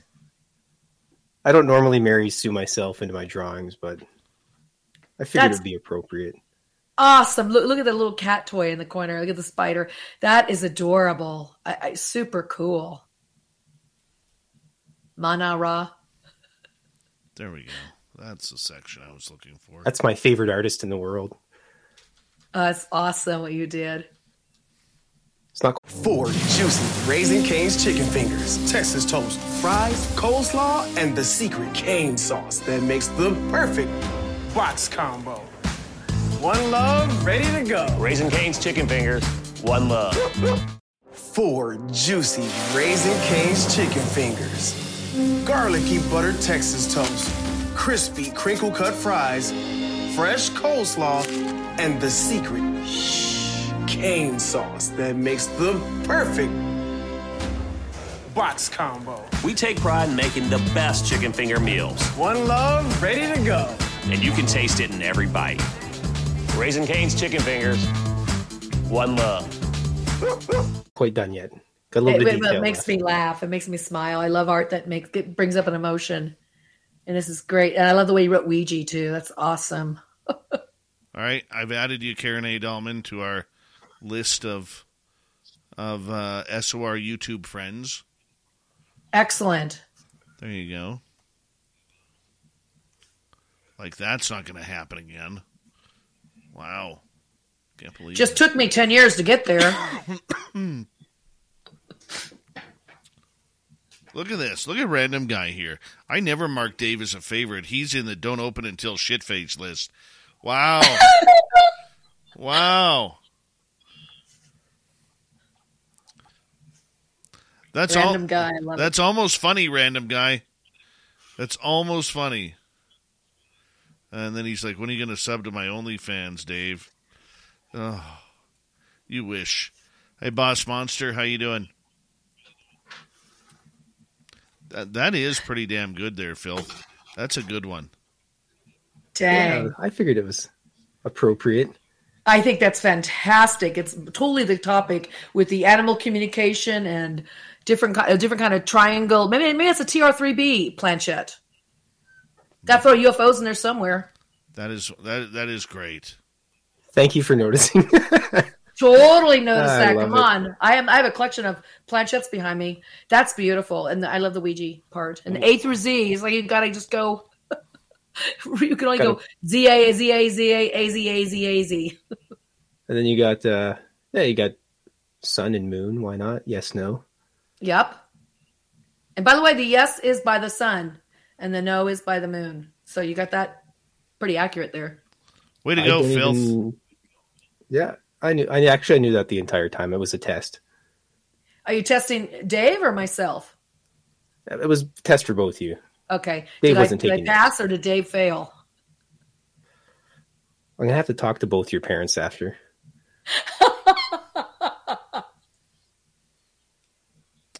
You're terrible. Treats, please. I'm going to tell you, what's funny about that? Okay, so when I talk to my cats, both of them are now, I have another cat that's alive, but Panzer and Jack's the one who wrote the book. They both, in this book here, I would ask them, is there anything else they want to tell me after they communicate? And they say, would you please get us treats, or could you feed us tuna tonight? So it's true. They would ask for food almost every time I channeled with them. They ask for special food. So you really got that perfect. It's true. About food. All right, we got like 30 seconds. I want to say thank you to Deb and Louie for the super chats tonight. Remind all of you that May 19th through 21st at the Golden Nugget in Las Vegas, you can come get some Dirty Filth art of your own for our second annual fan party. We'd love to see you all there. And register by going to info@spacedoutradio.com. Get your VIP tickets today, and I will be in San Francisco March 17th through 19th for UFOCon 2023. Let's see you there. Here we go.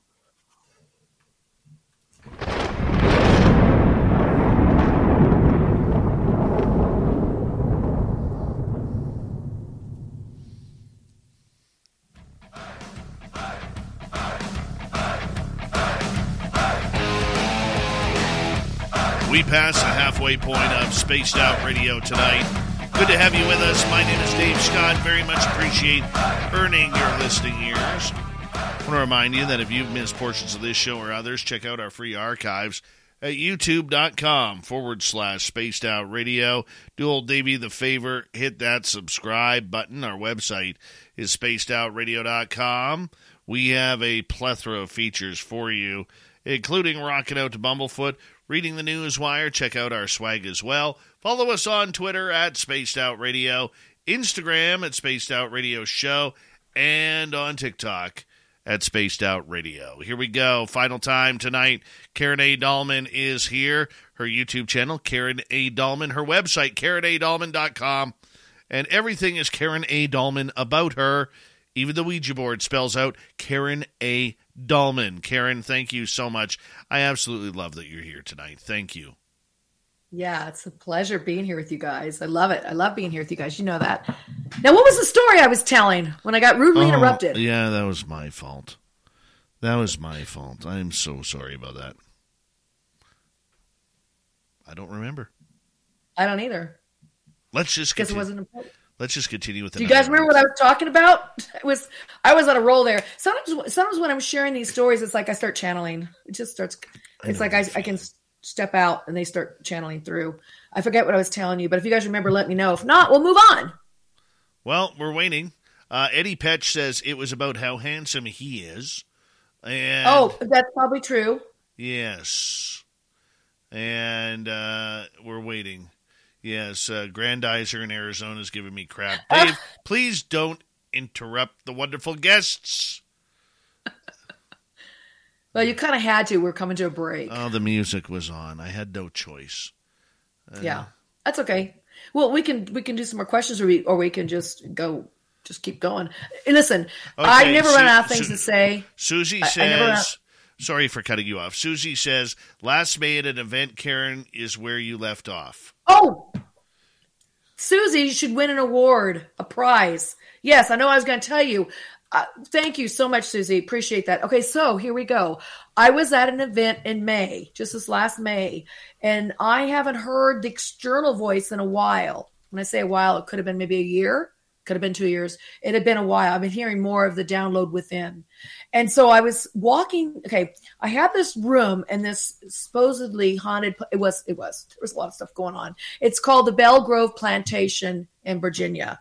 And so I was staying in one of the rooms that was haunted. There's only I think 4 rooms in the house. And they put the speakers in these rooms.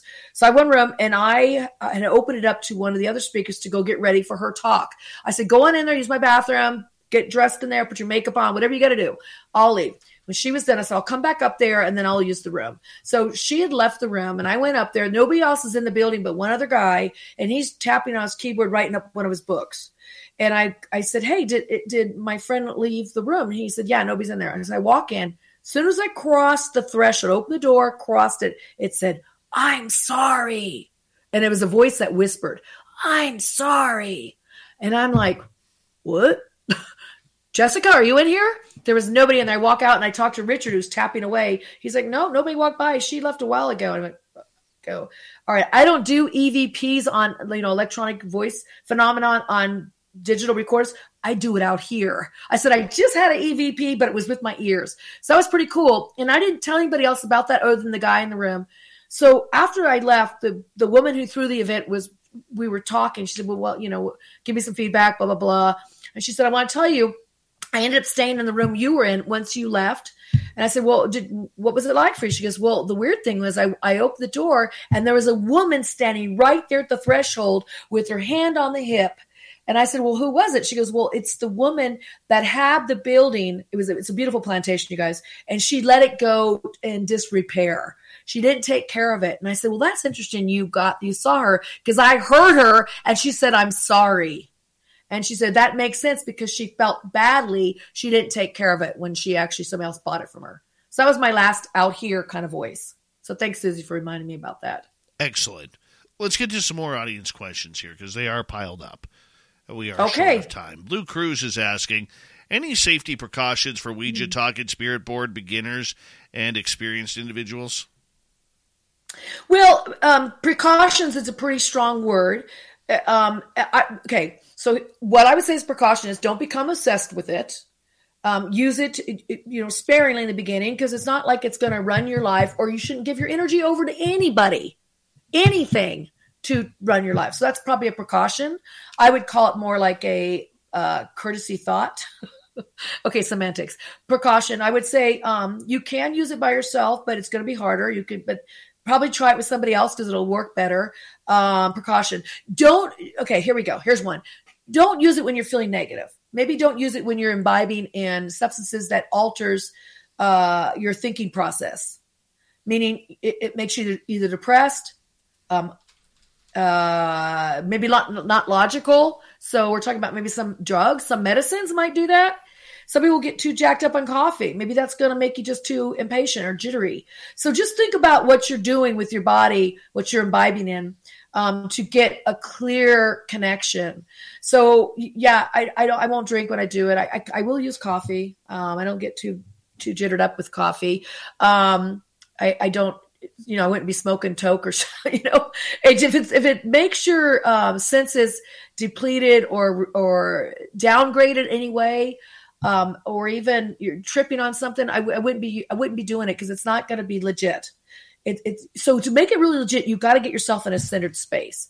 So the things I would say, the courtesy things I would say, is really allow yourself to raise your vibration. And what I find is joy, happiness does that. Being excited, maybe even being neutral, at least kicks you out of the mundane into more of the energies that work well with the unseen dimensions. And so if you want to reach your spirit guides, which a lot of people want to talk to their spirit guides, which I think is a great place to start too. Higher self, spirit guides, my two top connections to make in the very beginning, because that's who you're going to connect with. It's going to help you in your life and in profound ways. Not live your life, but assist you in making maybe some decisions, maybe thinking things through, giving you some ideas. They help me be very creative. But to make those connections, it's like you've got to be in that vibration that they're in. So think of trying some way to elevate your mood. Check your stuff at the door. If you have residue of the day that just is not a pleasant day, you can still use it, but just try to set that aside. And the other thing is try to get into a space where you can be undisturbed. If the phone's going off, somebody's texting, or somebody's thinking about something, they're not getting focused. You've got to get focused. You got to make this time, the special time, a sacred time to carve out to do only that. Work with the board. Because if you start doing all these other things, I'm going to do crystal work and I'm going to channel during this and I'm going to guess the letters and I'm going to do this. It's like you're totally taking away the ability to channel in this manner. The Ouija board is made to spell out. It's not made to guess what the next word's coming. You do that, then you might as well just start channeling, get off the board. If you want to lose the board, you got to learn to let it talk, meaning let it spell out. So you'll see me never guessing words, especially if I'm training and especially if I'm doing sessions for people. We've done with Dave's show. It's like I'm actually allowing it to spell out because I might think the word's going to be one way and it tends to be, it goes another way. And when you start guessing it, then then you're just channeling a different way. So really learned to use the board for what it was used to do, which was to spell. I don't know. I can go on and on, but those are some of the basic ideas or concepts in terms of getting this tool to work. Let's go to Soul Seeker. Do you ever use other tools besides a board, like a radio or spirit box? I like that question. Yes, I do. I don't own a spirit box. I do EVPs, but I don't own the radio boxes, the Frank's boxes, and the obelisk and all that. However, I do have a lot of friends who have all those tools, all those toys, all the I call them more of the new age or the electronic data tools. I use old school. Old school for me, I don't need batteries. I don't need any electronics. It's just the Ouija board. But yeah, I play with other tools. In fact, in last October, I met up with a bunch of my friends who are into this industry and they'd like to do investigations. And they have all the tools, all the gadgets, SLS, all that stuff, the cameras. And we use all of them together along with the Ouija board. And that's usually the tool I use. But I enjoy using the other ones and experimenting with them because it's always interesting to see what else you can get, what else you can capture with, the convenience of modern day electronics. And why not use them? But I also use the old school tools, as I mentioned earlier, like the tarot. I'll use the tarot cards, and I'll use the pendulum and dowsing rods and the scrying. You could scry with the mirrors, the crystal ball. You could even scry on your phone because this is actually a black mirror. You could scry there, or you scry in water. But I tend to use the old tools that don't require batteries, just because it's what I'm used to doing and what I grew up with. But I do like the new stuff too. Excellent. Let's continue on. Brown Dwarf. I recently got the opportunity to see Esther and Abraham Hicks in Los Angeles. What exactly is Esther doing with Abraham, and is Abraham source? I recommend everyone to check her out. Thank you, Brown Dwarf. Listen, absolutely true. She's phenomenal. So Esther is basically trance channeling. She checks out.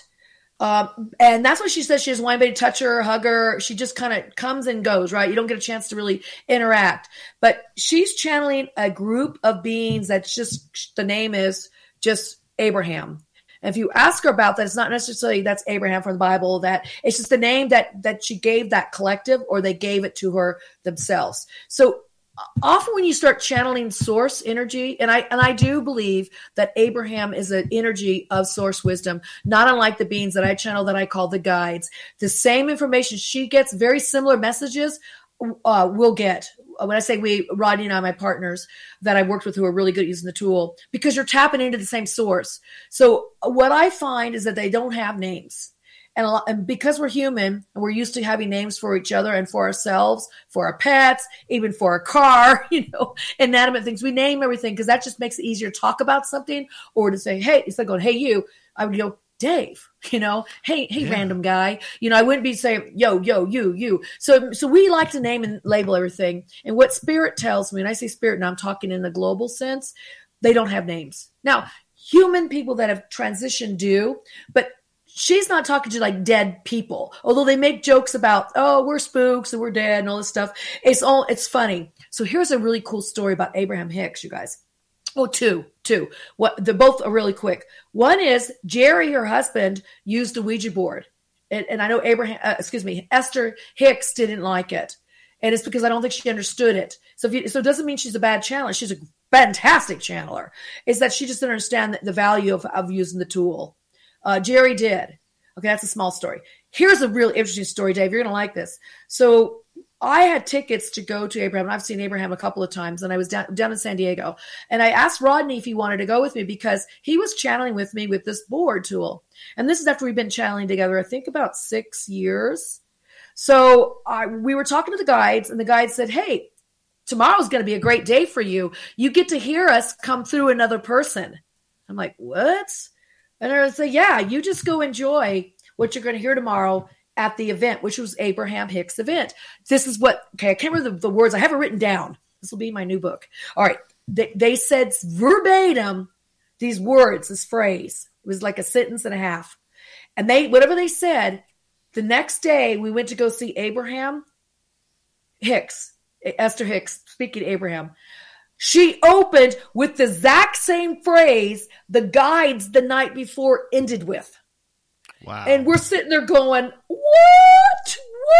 You guys, even though I've been doing this for 50 years, it always amazed me. I've never stopped being amazed because of the energy. When you start channeling at a level of talking to your higher self and your spirit guides, and then just talking to source itself, whatever name you want to give it. It's like it's not like you're end all, because we're always evolving. We can always get better. Everything is always growing. You never end, and that's it. So even with Esther Hicks, she's human. She's learning the information, but she's just the messenger, as we are when we're bringing this information through. We're just the messengers. But it's amazing how pure the information comes. And when you're channeling, and I've heard Esther talk about this before, it's this pure, as I said earlier, you guys, it's this pure love that just flows through, and that allows you to check out where you can allow the energy to come through. Another really good channeler, which I think the world of Esther Hicks, and I've been following her since the 80s when she started, was, I mentioned earlier, Daryl Anka, who channels Bashar. I've seen him many times in person. I've even met with him personally because I was talking about channeling.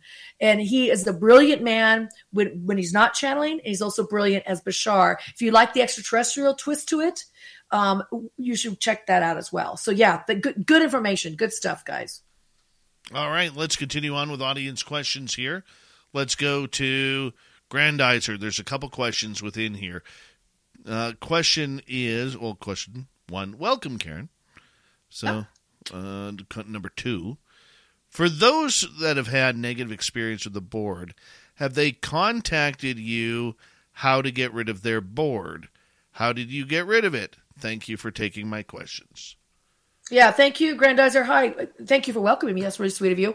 All right, so people do have negative experiences with the board, and it's because, again, it's not knowing what they're doing. It's a new tool, expecting, like we mentioned tulpas earlier, maybe expecting that outcome, and maybe not expecting it, but just tapping into some kind of errand, or as I call them, going through the dead zone.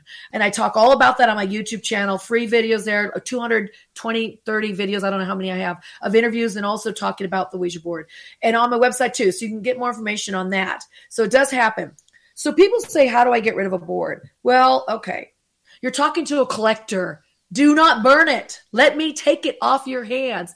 Listen, if you have a board to give away, go to TBHS, Talking Board Historical Society, tbhs.org. We have an address. Mail it to us. We'll take those boards off your hands. We actually reclaim them, reuse them. We put them in our museums and actually tell the story that comes with it.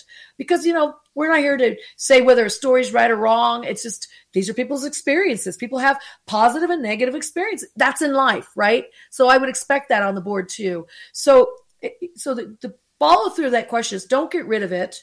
If you feel like you got to get rid of it, then gift it to somebody. Reach out to me. I'll be happy to take it off your hands and help you get it to TBHS, or I'll take it myself. There's a lot of people, and you can sell it. Now, let's say you just you got this board and you feel like something negative's happening. Well, I feel like, as I mentioned earlier, our thoughts are very powerful things. In fact, so powerful we don't understand. They say our thoughts can make us sick. They can affect us emotionally, and they've done studies on this. Just by thinking something can create that pathway, that neural pathway in your body, that all of a sudden you start becoming what you're thinking. It's like the power of positive thinking, or the law of attraction manifesting, or also creating havoc in your system because you're worrying or you're depressed.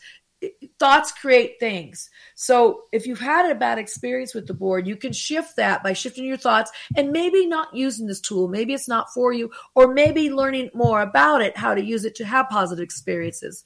So I just wanted to add that to it because that kind of goes along with the negative experience on the board.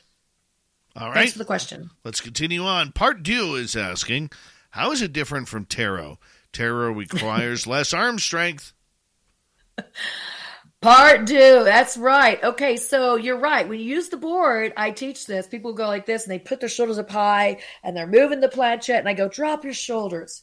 4 juicy Raising Cane's chicken fingers, Texas toast, fries, coleslaw, and the secret cane sauce that makes the perfect box combo.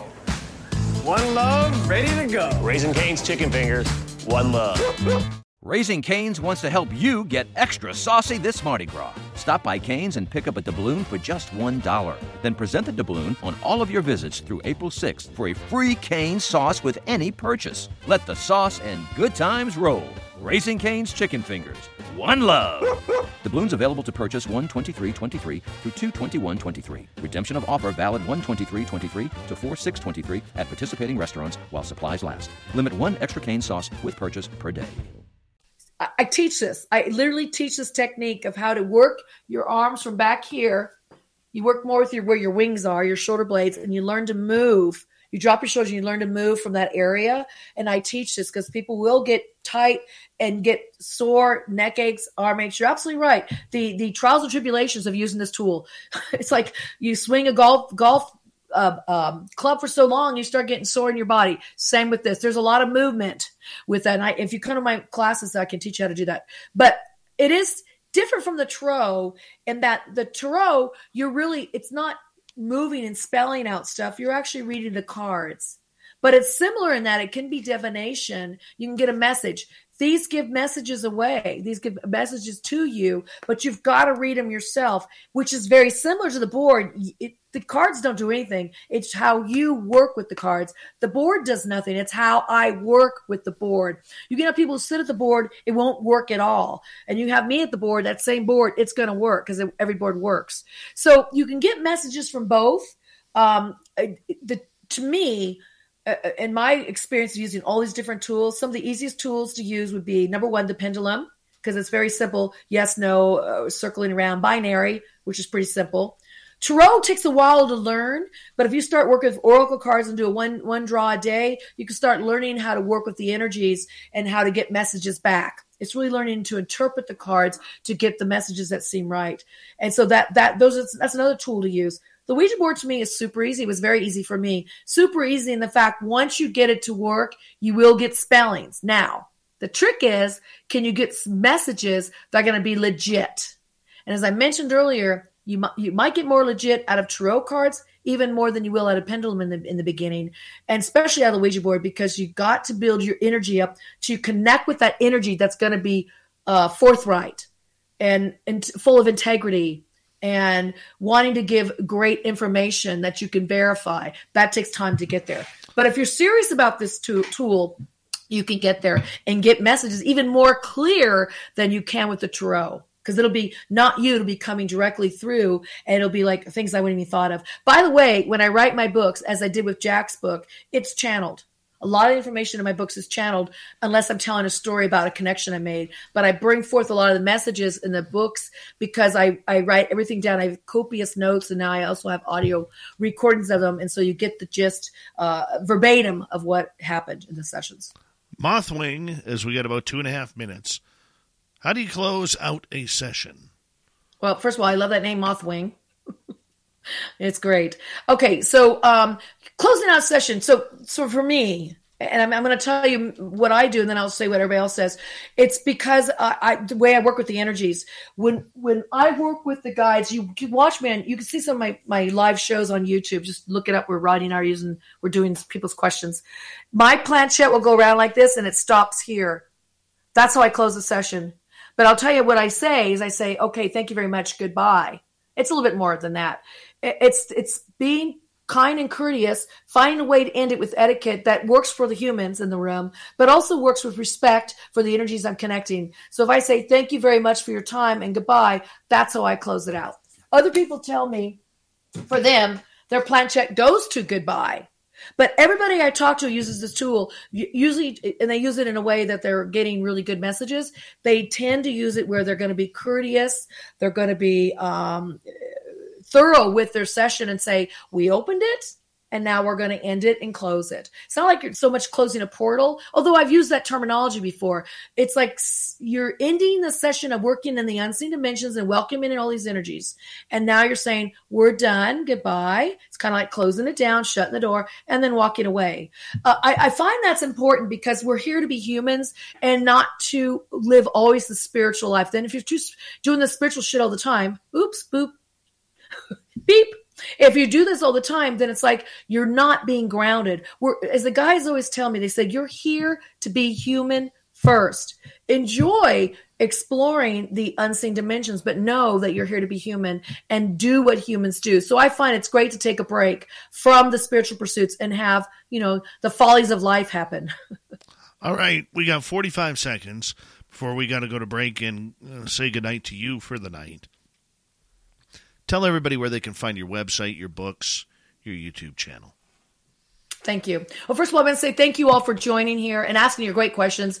I wish I could be in the section. I love to chat, as Dave said. I like to be in there chatting with you guys. And sometimes I join the show and chat. Dave, thank you again so much for having me. And you can find me on social media, Karen A. Dahlman, Instagram, Facebook, website, KarenADahlman.com. If you want to know when my Cats book is going to be released, it's coming out in March. But if you sign up for my newsletter, you'll be the first to hear about it. Or sign up at my YouTube channel. I'll be telling everybody there second where it's coming. I hope to see you maybe around the country, the world. I travel worldwide to do my talks and my teachings. As I said, I'll be in Sedona this March 17th to the 19th. And I'll be at Michigan Paracon the end of August up in Sault Ste. Marie again, which is a great place to be. So if you come on out, say hello, say you met me from Dave's show. And I hope to see you guys again soon. Thank you, guys. Thank you. KarenADahlman.com is our website. Coming up next, we're going to head to the swamp. Then Super Duke will be here for the Cryptid Report. A very busy hour 3 of Spaced Out Radio next. Stay tuned.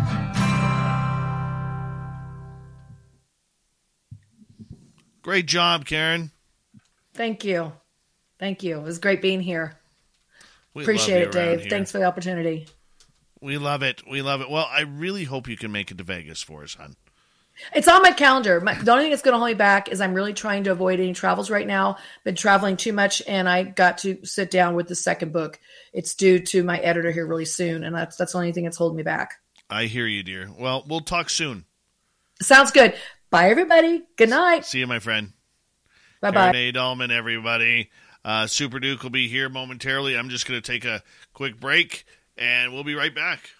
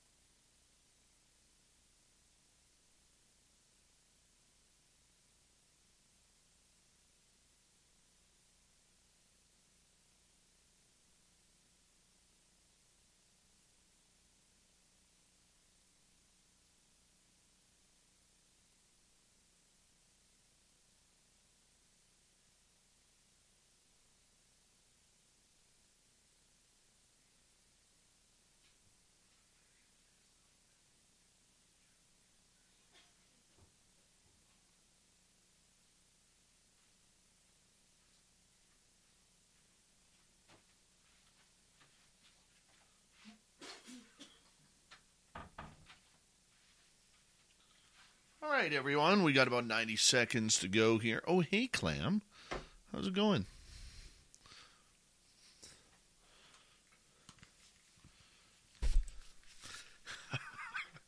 Random guy. All right. Super Duke's going to be up soon. I'm excited. Can't wait to see many of you at UFOCon 2023 in San Francisco, California. Go to UFOCon2023.com. Former CIA agent John Rodriguez is going to be there. Science Bob is going to be there. John Yost, who will be a guest this week, is going to be there. Melinda Leslie. Many, many others. Sev Talk. It's a great lineup. Go to UFOCon2023.com to get your tickets today. And then we want to see all of you at our Las Vegas party, May 19th through 21st. It's not just the Vegas fan party. You know what else we're going to be celebrating? Davey's 50th birthday. Yeah, we're going to celebrate my birthday. I want to celebrate it with all of you. You can get your tickets at info@spacedoutradio.com. Check the ticker below. It's $60 per person or $100 per person if you want a VIP package, which comes with a swag bag as well as a special meet and greet. We'll see you all there. Here we go.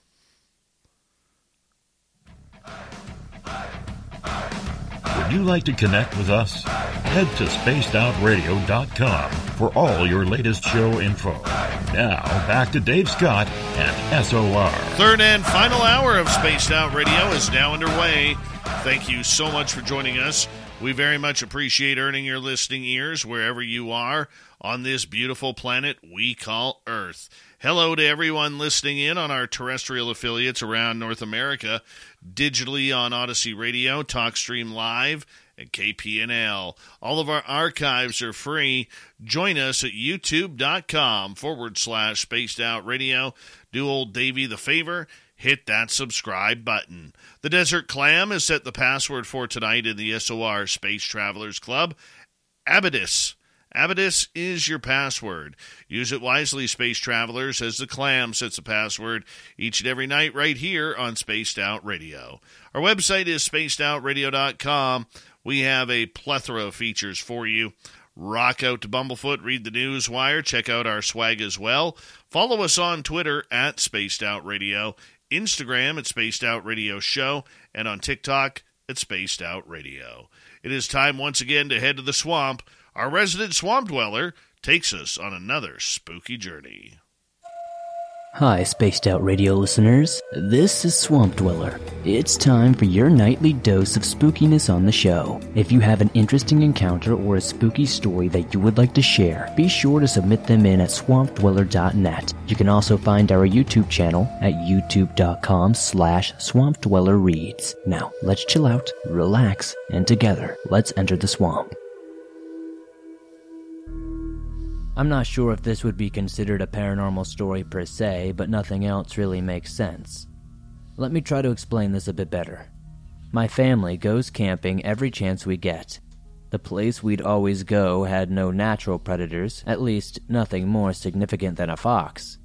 My dad chose this spot so we kids, me and my two siblings, could frolic through the woods without much of a worry. This particular trip was during a long weekend in May. There was still a considerable amount of snow, so my dad brought us ATVs and some sleds. It was the day after we had arrived, and my dad wanted to go on a little trip down the road we came up. I asked to come, and he allowed me to. So we both hopped on his quad and set out on our little trip. I just remembered that we had deer around the area, nothing crazy, but the odd one would wander through our campsite every so often. You could tell they had no natural predators in the area since they didn't run away when there were humans around.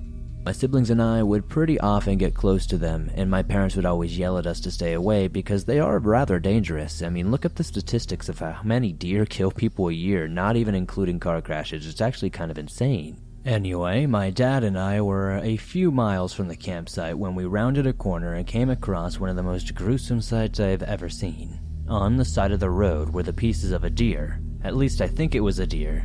There was blood everywhere. Worse still, there was still steam coming from the remains, which meant this was a really recent kill. My dad is usually a pretty calm guy. Not much can rattle him, but I could tell that this freaked him the hell out. He was in the process of turning us around when this, well, I don't know what this thing was. It was like a screech that came from the forest at first. It was so loud that we both cringed and covered our ears. I remember searching the forest for the source with my eyes, but my dad was in the process of hauling ass down the way we had came. It could have been a trick of the light, or because I was freaked out, or maybe how I saw things, but I could have sworn I saw something running alongside us. But only for just a second or two. I know I sound crazy, but the thing looked like a large dog before it just vanished into the trees.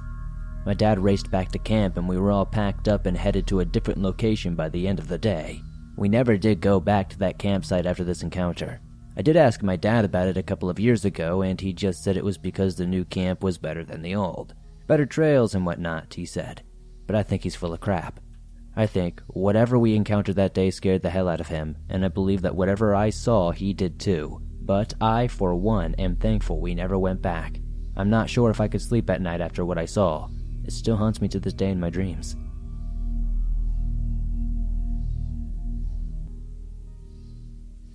Last night, my friend and I decided we wanted to go into the woods to get a little scared. So we brought flashlights and a knife and we went down to the creek. We turned the flashlights off to get the best experience and stood there. We overwhelmingly felt like we were being watched, so we left the woods shortly after, freaked out. I guess you could say we got exactly what we wanted. Later that night, we were hanging out on a small street near our houses and we wanted to get scared again, so we went to a dark corner of the road where it was just suspicious houses and just the entrance of the woods. We both felt that same feeling from earlier that we were being watched, so we looked down into the woods, and roughly, maybe 50 to 75 yards away, we noticed a specific part was pitch black while you could make out the rest of the woods. The feeling started to get more ominous, and we began to feel surrounded and heard walking in the woods and leaves. We began to hear crunching of twigs and something sounded like it was coming faster towards us. Finally, the silence was too loud, and without speaking to each other, we both had an overwhelming feeling of dread and we sprinted back up the street towards our house. But while I was running, I turned to look back, and for a split second, I swear I saw a girl in a white gown in the dark spot I had mentioned earlier. She didn't have a body. The only thing I could make out was her upper torso, but it looked like it was a gray aura outlining where a body should be. We ran back to my house and couldn't even describe what we were feeling, but I'm now staying out of the woods for quite some time, especially after dark. And that's why we love the Swamp Dweller out here as he opens up hour number 3 of Spaced Out Radio each and every Monday through Friday night. And, of course, if you want more stories just like that, all you got to do is head over to youtube.com/Swamp Dweller Reads, and you hit subscribe on his channel, and you're right there. You're right there and having a lot of fun listening to some creative, spooky stories. From the swamp to the forests, it's time for us to bring in Super Duke at World Bigfoot Radio and the Cryptid Report.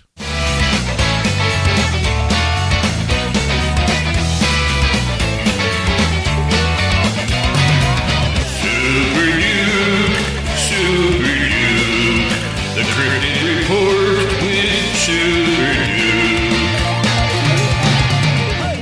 And that's why we love the Super Duke around here. How you been doing, buddy? It's good to have you back.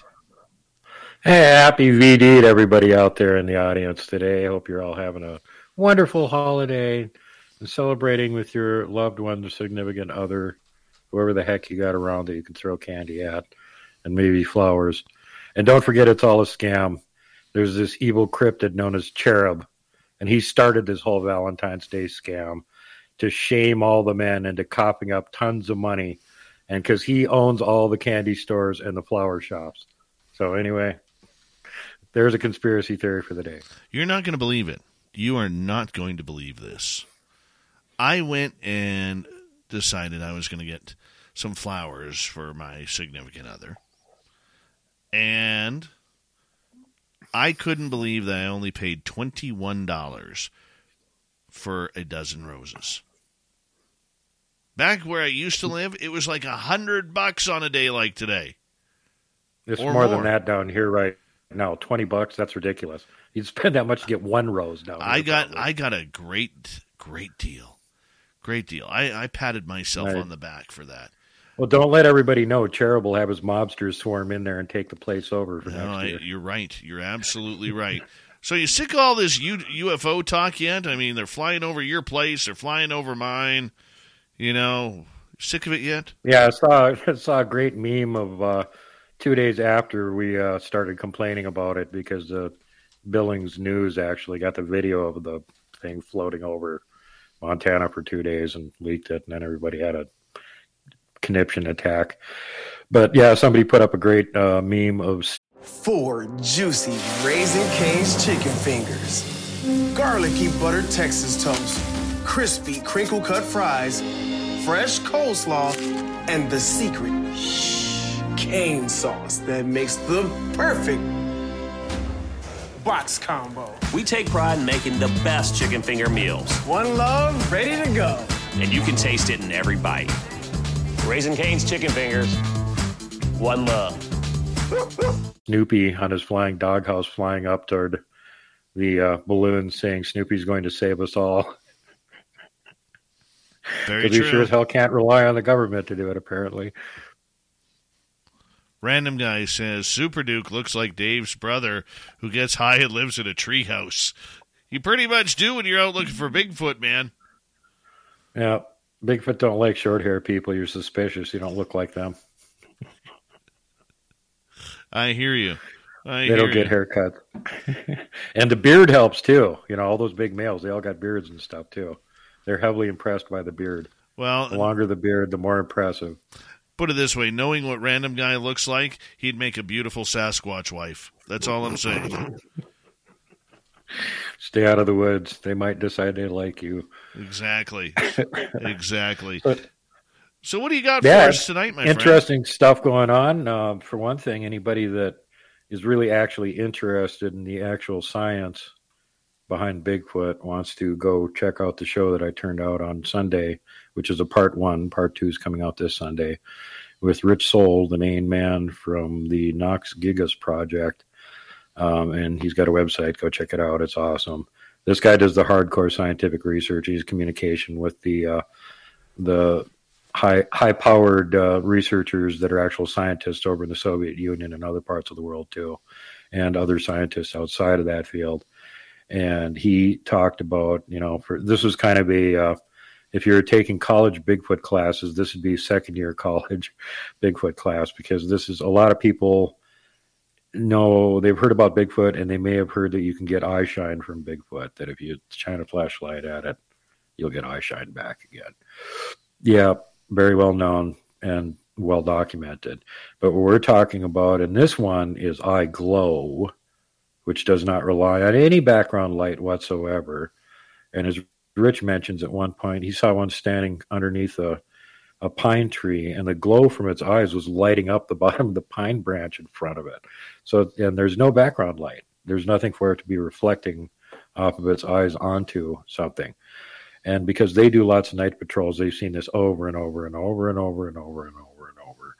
And so he started actually working on what kind of what could actually explain this. And it turned out there's another physicist that was involved in parallel research, and he got a chance to look at that and talk to him about it. And again, it seems to match up really close. So the actual science could be, but seems pretty good. But behind the Bigfoot eye glow, and again, a lot of people don't even know that Bigfoot can make their eyes glow. Yes. I've never even seen it, because I don't go out and do night research on them. I stay in camp where it's safe. And like I told Rich on the show, the reason for that is because I don't want to, wander into a grizzly in the dark and get mugged by furious grizzly who's out getting a midnight snack. We got 1,000-pound grizzlies wandering around here. Don't want to walk into one of them in the dark. So no, I'll just stay in camp. They're in Nebraska. They can wander around in the dark all they want. There's nothing there that's going to hurt them except for Bigfoot.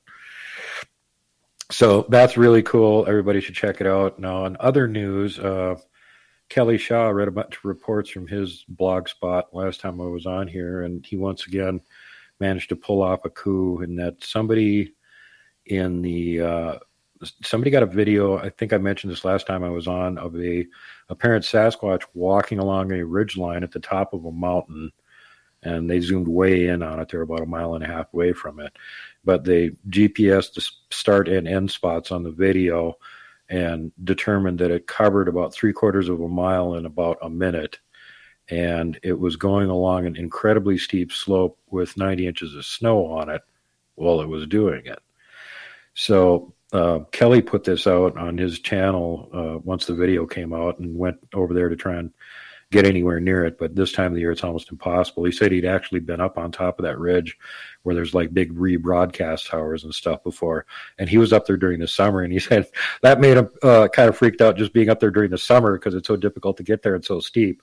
And no way in hell would he try and climb up there during the winter. And this is a guy who actually won an award for climbing up a mountain and getting Bigfoot tracks where nobody else would go up there. So if he says no, it's definitely a no. Well, as it turns out, he didn't need to climb up there this time, because one of his viewers saw the video. They happened to live not very far from there in the Wasatch Mountains, and they got in their helicopter and flew over it and got video of the track line. Oh, nice. So how freaking cool is that? He managed to get the video of the track line this time without risking his life and climbing up the mountain to do it. So I was giving him hell, saying, wow, you got your own Air Force now. Wow, you're really moving forward in the world there, Kelly. You got your own Air Force to go do recon for you. That's pretty cool. But yeah, the guy got good video of it and everything too. So again, you can check that out at Rocky Mountain Sasquatch Organization on YouTube and all the various websites and his all that kind of stuff. Also, a good reminder for people that may be new to the Bigfoot community, one of the things that happens besides hoaxing is rehoaxing, which is to say about every 2 or 3 years, there's a new crop of people that are getting interested in the Bigfoot subject and are just trying to get up to speed on it. And then all the lowlifes out there take advantage of them by regurgitating old photos long since proven fake. And yesterday was a good example. I'm looking at my YouTube feed, and it's got all the little shorty videos. And, of course, most of those are regurgitated from TikTok, and this one was. And it says, is this the clearest picture of a Bigfoot ever? So I look at it. Okay, I go to the comment section. Everybody's in there drooling over it. Oh, my God, this is amazing. This is absolutely 100% for sure a real Bigfoot. You can see the conical head, and it's clearly in focus and everything. And I said, well, hate to ruin the party, guys, but that thing is a fake. If you don't want to believe me, go to Google Images, look up Mark Anders, who's been putting this fraud over on people for about 10 years and has been busted repeatedly. And actually what happened with Mark is that there was a Mexican Bigfoot movie. And when the movie was done, they had the suit that they didn't need, and he bought the suit. And so he's been going around making fake Bigfoot pictures for years. And one of the reasons you can tell is because the same Bigfoot appears in all different pictures in all different places. It's always the same Bigfoot. And also we know where he got the suit. So, yeah. And people just keep falling for it. Is this the clearest picture ever? And the other thing I reminded my comments to them is that one of the tells that a picture or video of Bigfoot is probably fake is if it's nice and clear and in focus. Because you can't do that with a real Bigfoot. The only time anybody's come close to doing that is Patterson and Gimlin with actual celluloid film. You try and do that with a digital camera, it just distorts it. I don't know what it is, but everybody that's in the Bigfoot field will tell you the same thing. They could stand right out in the open. They'll still look blurry and fuzzy. You're breaking hearts out there, Super Duke. You're breaking hearts. Wah. Yeah, don't fall for frauds. Do your research. When you see some really awesome picture that's not blowing up every place else, it's somebody's regurgitating it. And it really irritates me because, I've been around watching this stuff for over a decade now, and every 2 or 3 years, the same thing happens over again. A whole bunch of new people come along interested in the subject, and the fraudsters put out all the fake garbage over and over again and take them in. And, of course, this also makes them, as they should be, suspicious, but it makes them think everything's fake, which it isn't. Right. Well, I mean, you know what? There's so much hoaxing going on in every field right now. I mean, should we really be surprised by this? Well, no, I mean, anywhere where they figure they can make a buck on it, of course they're going to try and hoax it, because there's people with generally low morals and no common sense, and they just want to make a buck. And then there's the other ones that actually, for some reason, think it's funny to hoax people. Whatever. We're going to bust you. We always do. You're not going to get away with it. What is the best hoax you've ever seen? I don't know. There's been some pretty convincing ones. The best one this last year was supposed Bigfoot filmed from a boat on an island, walking through a little opening from one side of the tree line to another.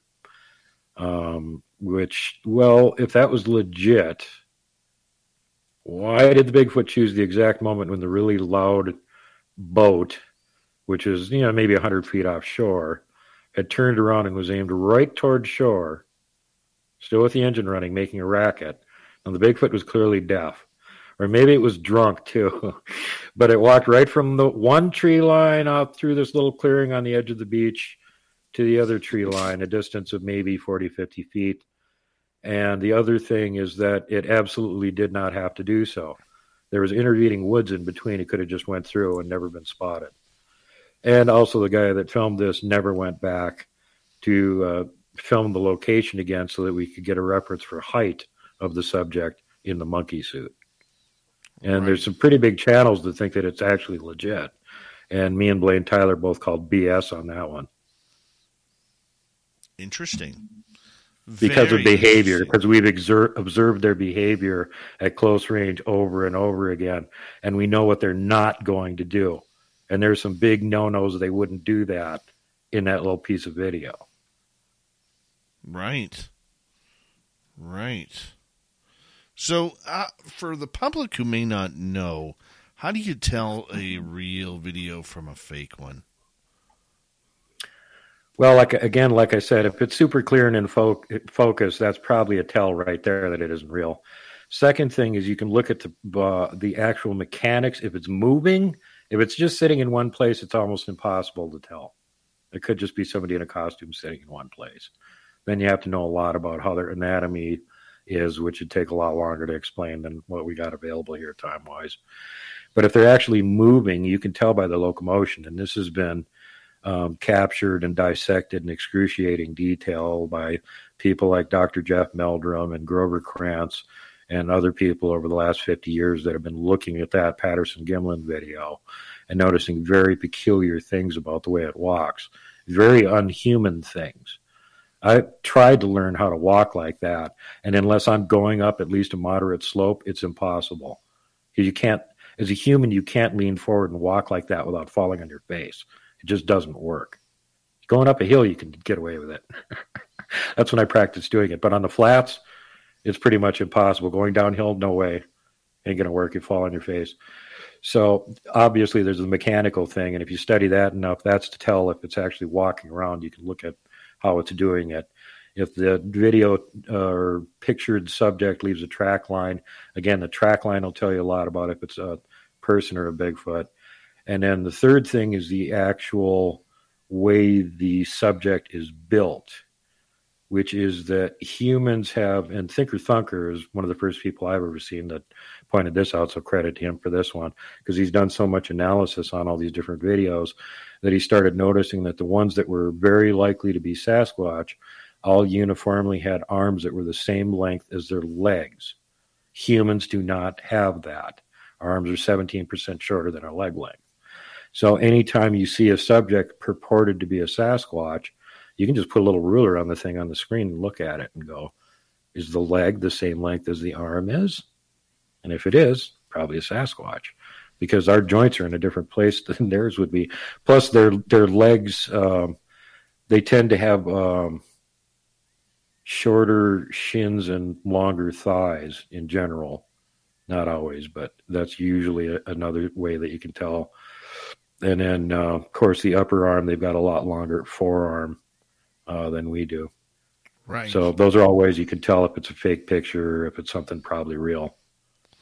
Sounds good. Sounds good, Duke. I'm going to get you to hold on right there because I know when we return, you're going to bring us into story time.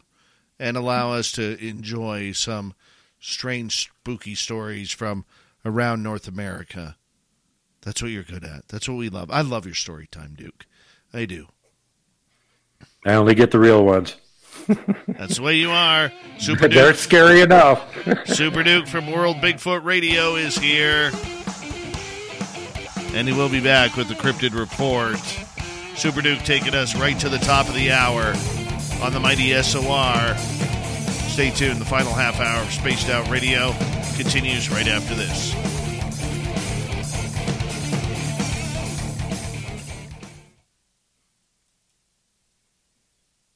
All right, we're clear, buddy. Right on. So I hope that explains to everybody how you can tell the difference. Well, we'll soon see. I hate hoaxers. Oh, God, I hate hoaxers. We'll soon see. Fortunately, though, with the ridiculous amount of Bigfoot pictures and video and stuff that are out there, there's really not that many of them that you can call out as a hoax. There's a lot of legit stuff getting out there. It's just usually the quality isn't high enough that anybody pays any attention to it. So anyway, let me go have Sig real quick. Be right back. All right. I'll hang out with the people. They're good people. Stephen Finnegan, thank you for the amazing super chat. And Danielle Diva, thank you for that amazing super chat. I appreciate you. How you feeling, Danielle? Feeling any better? Mm-hmm. Who else do we got here? Ryan Smethurst, how are you? And who else is coming in late? Well, let's see here.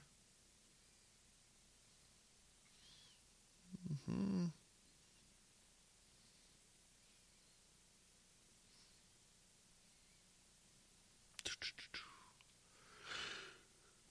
Excuse me, people. Mm-hmm.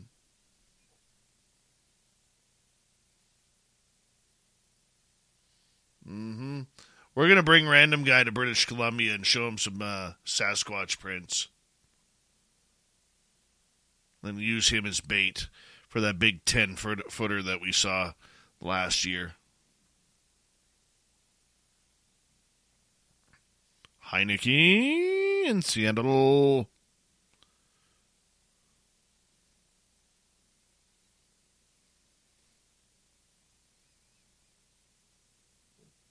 I believe Danielle is originally from, I want to say Romania.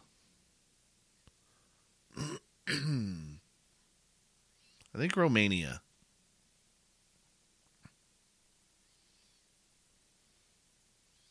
Yes. Yes. I believe she's part of Vlad the Impaler's crew over there.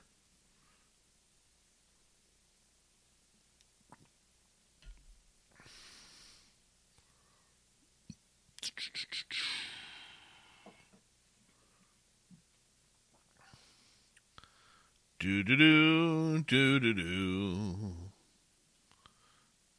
Come together with Super Duke.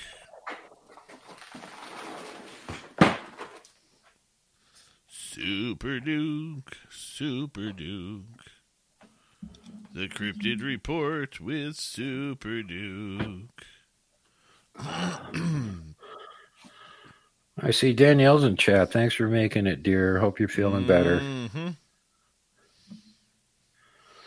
Yeah, Vlad is her ancestor. Yes, true, Petty. Super Duke. Super Duke. Danielle was explaining to me today that apparently there was a secret invasion of Alberta by Romania, and they made it one of their provinces now, or something. I don't think I got that right. That's because the Romanians are taking over for the Ukrainians. Oh, okay. Mm-hmm. Well, it figures they had to fight off Turkey for hundreds of years. They're probably sneaky and powerful enough to just invade and take it over easily. Oh, of course. Even though they're much smaller, they got a much bigger population. Oh, yeah. Hey, John, in chat.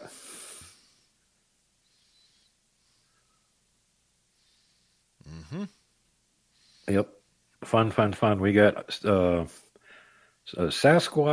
Yeti breakdown, and then we got a bunch of Bigfoot sightings from my buddy Pegleg Kenny over at Group Investigating Mystery Primates, GIMP for short. Yes, it is a play on words. He's a double amputee, and he is the guy that founded it. So, yeah, go give him a hard time. What's his name? The name of the group is GIMP, Group Investigating Mystery Primates, and his nickname is Pegleg Kenny, or Captain Pegleg. That is so not right today. That is so not right today. All right. Yeah, I know, he's hilarious. He's got a picture up on one of his groups of a guy in a wheelchair with tracks on it going through the snow. Nice. And he's equipped with a Vulcan cannon on one side of it. And he says that's his research chair. 3 seconds here, bud. Hi, Jan. How are you? Here we go.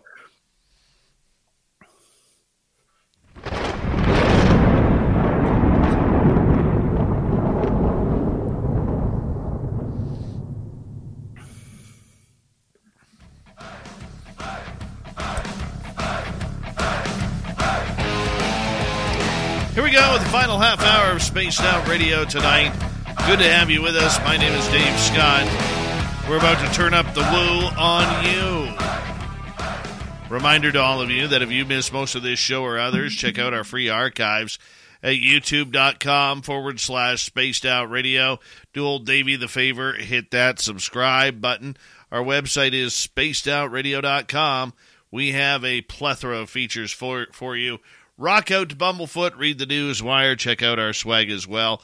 Follow us on Twitter at Spaced Out Radio, Instagram at Spaced Out Radio Show, and on TikTok at Spaced Out Radio. It is time once again where we reintroduce the man, the myth, and the cryptid legend, Super Duke from World Bigfoot Radio and the Cryptid Report. We love having Duke around here. Super Duke, how you been doing, buddy? Doing great. Love to everybody. Hope you had a great Valentine's Day. Getting back to the subject that we left off on before the break, we were talking about Sasquatch locomotion.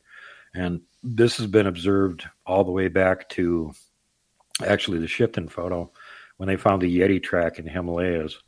And they observed the track line as being peculiarly straight. They don't sidestep like we do. We straddle step like you're walking up the rungs of a ladder. And they tightrope walk. And that's another way to tell if it's an authentic Sasquatch track line or not. Plus the step length in between the individual steps. If it's somebody with, fake feet on, it's going to be real difficult to make these steps that are like 60, 70 inches in between, especially if you're going up a slope. The other thing is the description by the Himalayans themselves has always been that you can, if you see one, it's got this kind of peculiar twisting walk to it, which if you look at the locomotion of how they're doing this and you try and do it yourself, the only way you can comfortably do this is to actually throw your legs around in a semicircle and bring them down in front of you, which is what they're talking about with this peculiar twisting walk. So anyway, the first thing we got is a quick breakdown on the Yeti by Linda Wood, who, big shout out to her for helping me with all of the breakdown on clip 405, which I'm nearly ready to have finished and put out here after a couple months of having a whole bunch of really expert picture analysis and video analysis people looking at it to find everything in it. So big shout out to her. She sent me 120 images from it. Oh, God. So it's going to take a while to go through. But anyway, here we are on the Yeti. There are 3 types of Yeti identified by Himalayan people and by cryptozoologists. These were also mentioned in Ivan T. Sanderson's book, The Abominable Snowman Legend Come to Life, which was released in the year I was born, 1961. In build and height, they are large, and the large one is called the Zute, the medium one is the Mete, and the little one is the Te-Lama. They also live at different elevations.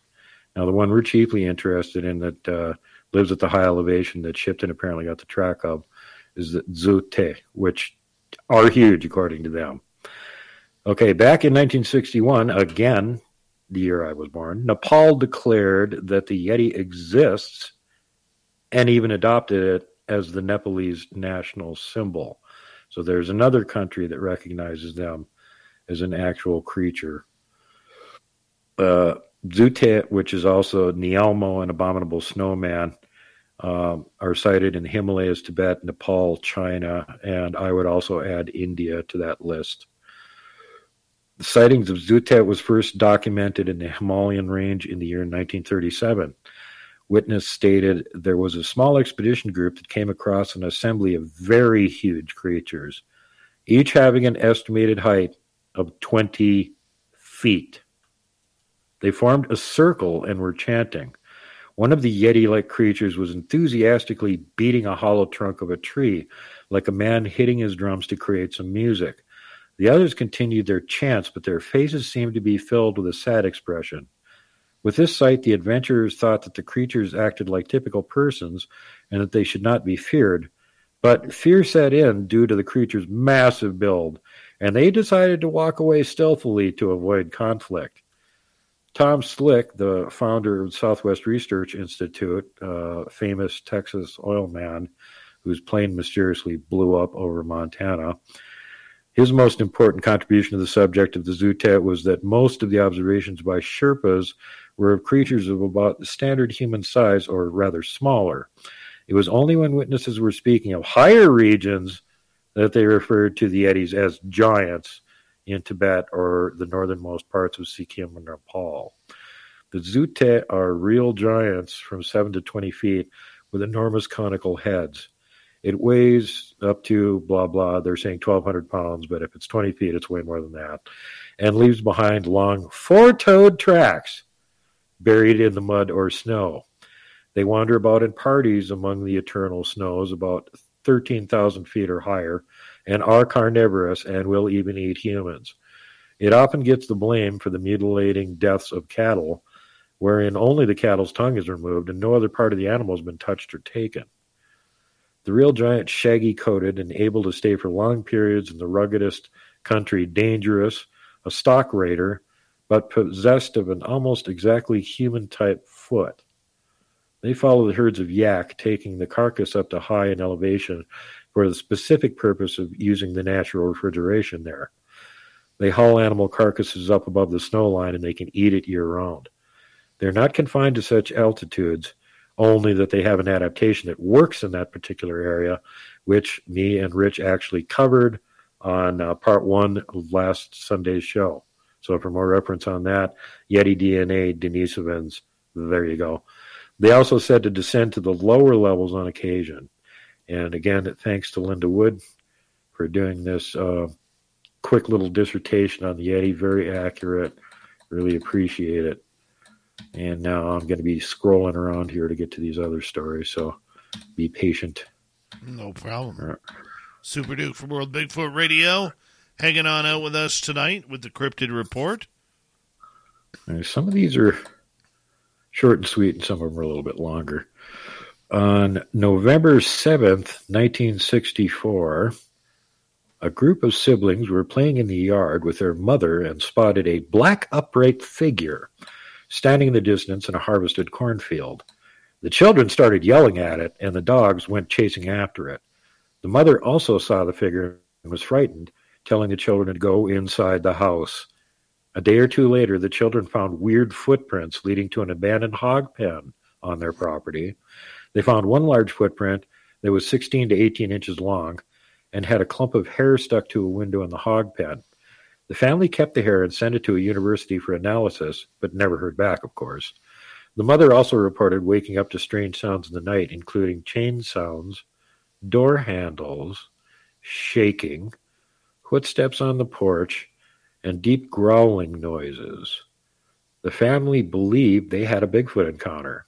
This happened in Villa Grove, Illinois, again, November 7, 1964. And keep in mind, that was several years before the Patterson-Gimlin film happened, and there was any awareness that Bigfoot was a thing, especially over in Illinois. So that's a little peculiar in and of itself right there. So then we come to 1984. A group of 4 young boys were on a family hunting trip to Michigan's Roscommon County. They were walking on a dirt road a quarter mile from their camp when they saw a large dark figure standing in the middle of the road staring at them. The figure was described as tall, broad across the chest, with longer arms than a human and no visible features. The group felt scared and ran back to camp, where they later discussed the sighting and couldn't explain what they saw. The witness returned to the area several times over the years and reported hearing strange screams at night, as well as finding large footprints in the area. This area has since been logged and, unfortunately, burned in a forest fire. So you're probably not going to find anything over there anymore. Nope. But this one here is from the Let's Have a Giant Toxic Train Wreck state of Ohio. And Mount Vernon teenagers say there's a monster at a pump house. And this story is from a newspaper clipping by Steve Corris. And he says, is there a pump house monster roaming through the wooded areas around the Casey Fork Creek? A group of Mount Vernon teenagers say there is, and they say they saw the monster while they were camping out at the pump house Wednesday night.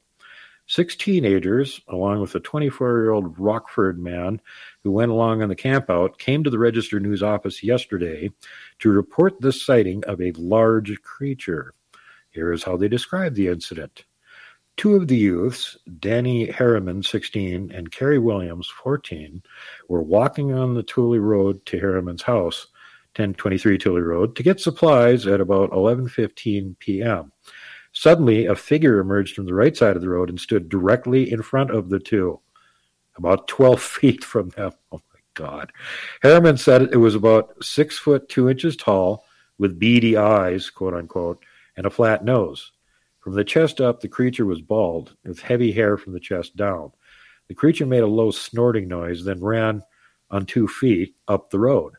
At that moment, a car approached on Toiley Road. When the lights of the car fell on the creature, the car, a blue Oldsmobile, sped away from the scene, tires squealing and gravel flying. The rest of the group could see the figure from their campsite. Quote, we were scared to death, unquote, Harriman said, and the others nodded their agreement. But after about half an hour, curiosity took over, and the 7 went looking for the monster. As they moved up the road, their dog explored the fields nearby. The dog burst out of the field and came running back to the group at top speed. Without looking where he was going, the dog slammed into one of the youth's bicycles. They kept looking, but found only trampled grass in the fields when they searched. The youths were the first to talk publicly of the pump house monster, but they said they were not the first to have seen it. A month ago, they said, 2 of their friends were camping at a railroad trestle north of the pump house, but came home early, claiming they had spotted a monster. We didn't believe them, one of the youth said, but last night, I believed them. You never want to ever turn down somebody who says that they've spotted a monster. Oh, man, you get bad karma from that. I've had this happen to me 2 times now, where somebody was telling me an improbable tale about a cryptid. And I kind of went, not right, like when they were there, because I don't want to insult them. But after the fact, I poo-pooed it and said, yeah, there's no such thing. Yeah, well, guess what? I got to see both of them. So don't ever say that. Bingo. And when somebody tried to tell me that, Godzilla might be real, I just went, yep, could be real. Absolutely. Not tempting fate on this one. Why do you think I believe Megalodon is still out there? Well, there's actually some evidence for that. But anyway, in December 2012, a woman in Illinois reported smelling a strong stench and seeing a large brown hunchback creature from her bedroom window. She was certain this was not her husband. Sorry. She attempted to take a picture of the creature, but it looked at her before she could. The woman went to wake her mother and retrieve a gun, and the creature, as well as another one, knocked down a partially cut down tree and went back into the woods. The woman later found tracks and signs of the creature eating walnuts. The woman also reported hearing a loud growling noise that shook her house. The investigator confirmed the details of the report and saw tracks and the fallen tree. The creature was described as standing taller than 9 feet and having a solid brown hair coloring all over it with an overpowering smell. And in October of 2002, we had an individual who was driving home from work on Highway 138 East in Douglas County, Oregon, approximately 15 miles east of Roseburg and 4 miles west of Glide. As they rounded a curve in the road, they saw what they initially thought was a deer crossing the road. Upon approaching, they noticed a figure standing just off the road by a fence, and one hand was on the fence post, and it turned and watched them as they drove by. The individual stopped and got out of the truck to check if the person needed help, but upon approaching, they heard a terrifying guttural scream, and they ran back to their truck. The next day, they returned to the spot and found their flashlight that they had dropped, but no footprints or evidence of hair. They estimated the figure to be at least 7 feet tall and noticed it had long hair all over its body. They believed it was not human, also due to the sound that it made. And what did it sound like? Well, it made an inhuman scream, so I don't know. That's the problem thing with these written reports. You don't get the audio recording to go with it, so you don't know. I know. I just got to ask the question, man. Some of their calls I can actually mimic, but some of them are like beyond the power of human vocal cords to do it, so I'm not trying. Here's another one. In March of 2009, a woman and her son reported sighting a large creature while driving in Ulant, Minnesota. The creature was described as being around 7 to 8 feet tall, with a muscular build, covered in shaggy two-toned brown hair.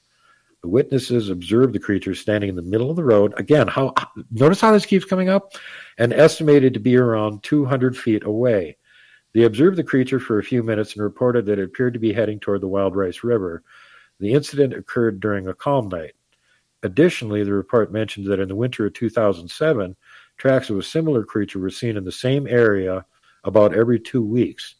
This report was written by BFRO investigator Chris S., who investigated and found the witness to be credible. So, there you go with those. Do I have any more here? That might be it. Nope, there's another one. July 1989, a man and his kids were camping near Mio, Michigan. There's a lot of sightings coming out of Michigan. Late at night, they heard an extremely loud roar and saw a creature that let out a loud scream before running away. The witness reported feeling paralyzed and unable to move, and his kids ran for their van and went to sleep. Nothing like the boogeyman to make those kids dive under the covers and go to sleep. The witness noticed that the trees on the trail were twisted and braided together at the tops. The witness reported that the experience was unnerving, and they never went back to that location again. The witness also reported another sighting near Cadillac in 1986, where he saw a creature that was around 5.5 to 6 feet tall, black in color, with a peaceful expression and a more human-like face. The creature simply turned and walked away. The area around Mio is known to be a hotbed of Bigfoot sightings, and not far from the Foley Swamp, which is also famous for Bigfoot encounters. How much time do we got? I got another one. We got about 4 minutes. Okay, we can easily get this one in. June 2006, a group of 8 youths from the Suquamish tribe were doing beach cleanup at Jefferson Head in Washington's Kitsap County. At around 2 p.m., the girls started hearing what sounded like a woman or animal screaming and screeching. The sound made them uncomfortable, and some of the girls returned to the adults who were on the other end of the beach. One of the girls, Carrie, spotted a creature that looked like nothing they had ever seen before. It walked out of the marsh and seemed to be startled by the girls as it tried to quickly duck behind a large piece of driftwood. The creature did not run away. It continued to watch the girls from a crouched position for about 4 minutes. The girls ran to the van and demanded to leave the beach. The creature was described as having light brown hair on its face and the tips almost dark brown, and it was about 2 blocks in front of the girls.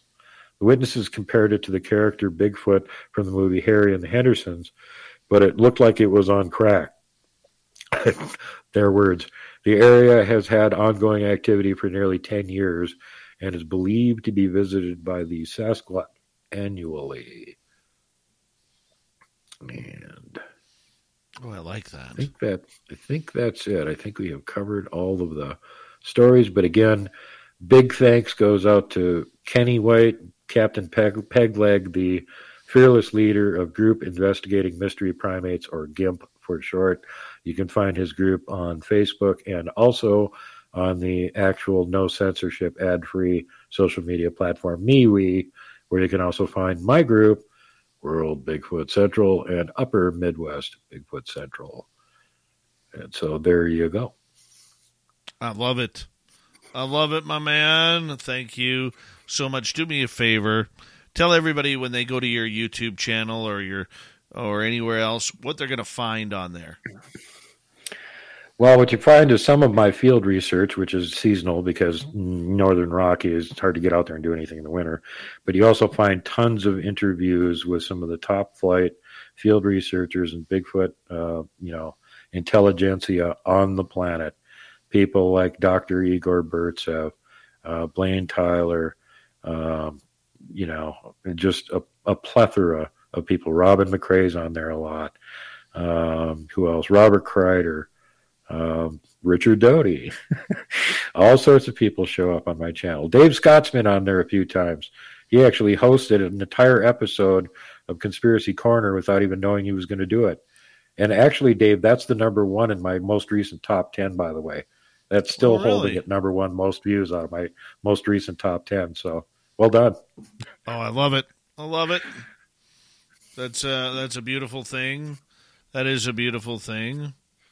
Yeah. That's another one. If you guys missed it, go back and check that out on my channel. It's 2 shows that I did here with Dave, Cryptid Reports, the Tuesday and the Thursday one, put together into one show. And it's all about the ancient giants who ruled America and the great Smithsonian cover-up. And apparently it's pretty good because it's getting lots of views. Absolutely. Absolutely. We love it. We love it. Appreciate you, Super Duke, for doing what you're doing. And everything that you do. You just make what I do here very much an easy part of our night with your great reports and bringing a little bit of this history back to us. Well, thanks for having me on here, Dave. You have a different audience out there in the terrestrial radio land than what I can generally reach. And I like to get good, valid information out there to people, so they don't get taken in by con men's and BS artistices and hoaxers and all that kind of not good stuff. So I appreciate the platform. Let's get the actual information out there, and that's one of the things I love about Spaced Out Radio and why I support it, because Dave will listen to everybody's point of view and put it out there. And, unless his BS detector goes off, then they probably don't get on the show, or they don't get on again. Hey, that's what we do. I've never stood in your shoes. You've never stood in mine. I can't sit there and say that you're wrong. And on that note, we got Mr. Ron Bumblefoot Thal rocking in the background with Little Brother is Watching. Bumblefoot is the official music of Spaced Out Radio, rocking us in and out of every single show. Get your horns up for the guitar god himself. Special thanks to everybody listening in at home, at work, in your cars, wherever you may be. Thank you to everyone in our chat room tonight. YouTube, Twitch, LGAB, Spreaker, LinkedIn, Facebook, the Space Travelers Club, and on Twitter at hashtag Spaced Out Radio.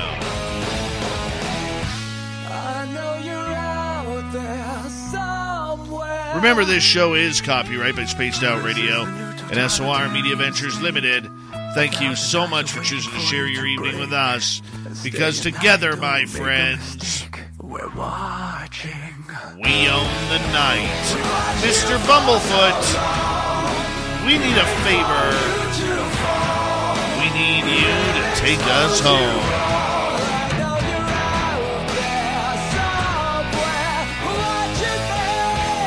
Yes, the Woo train has docked for the night. But soon, my friends, we shall ride again. Your seats are always available. Your tickets never expire. And if you want to bring a friend, we've got room for them too. Good night.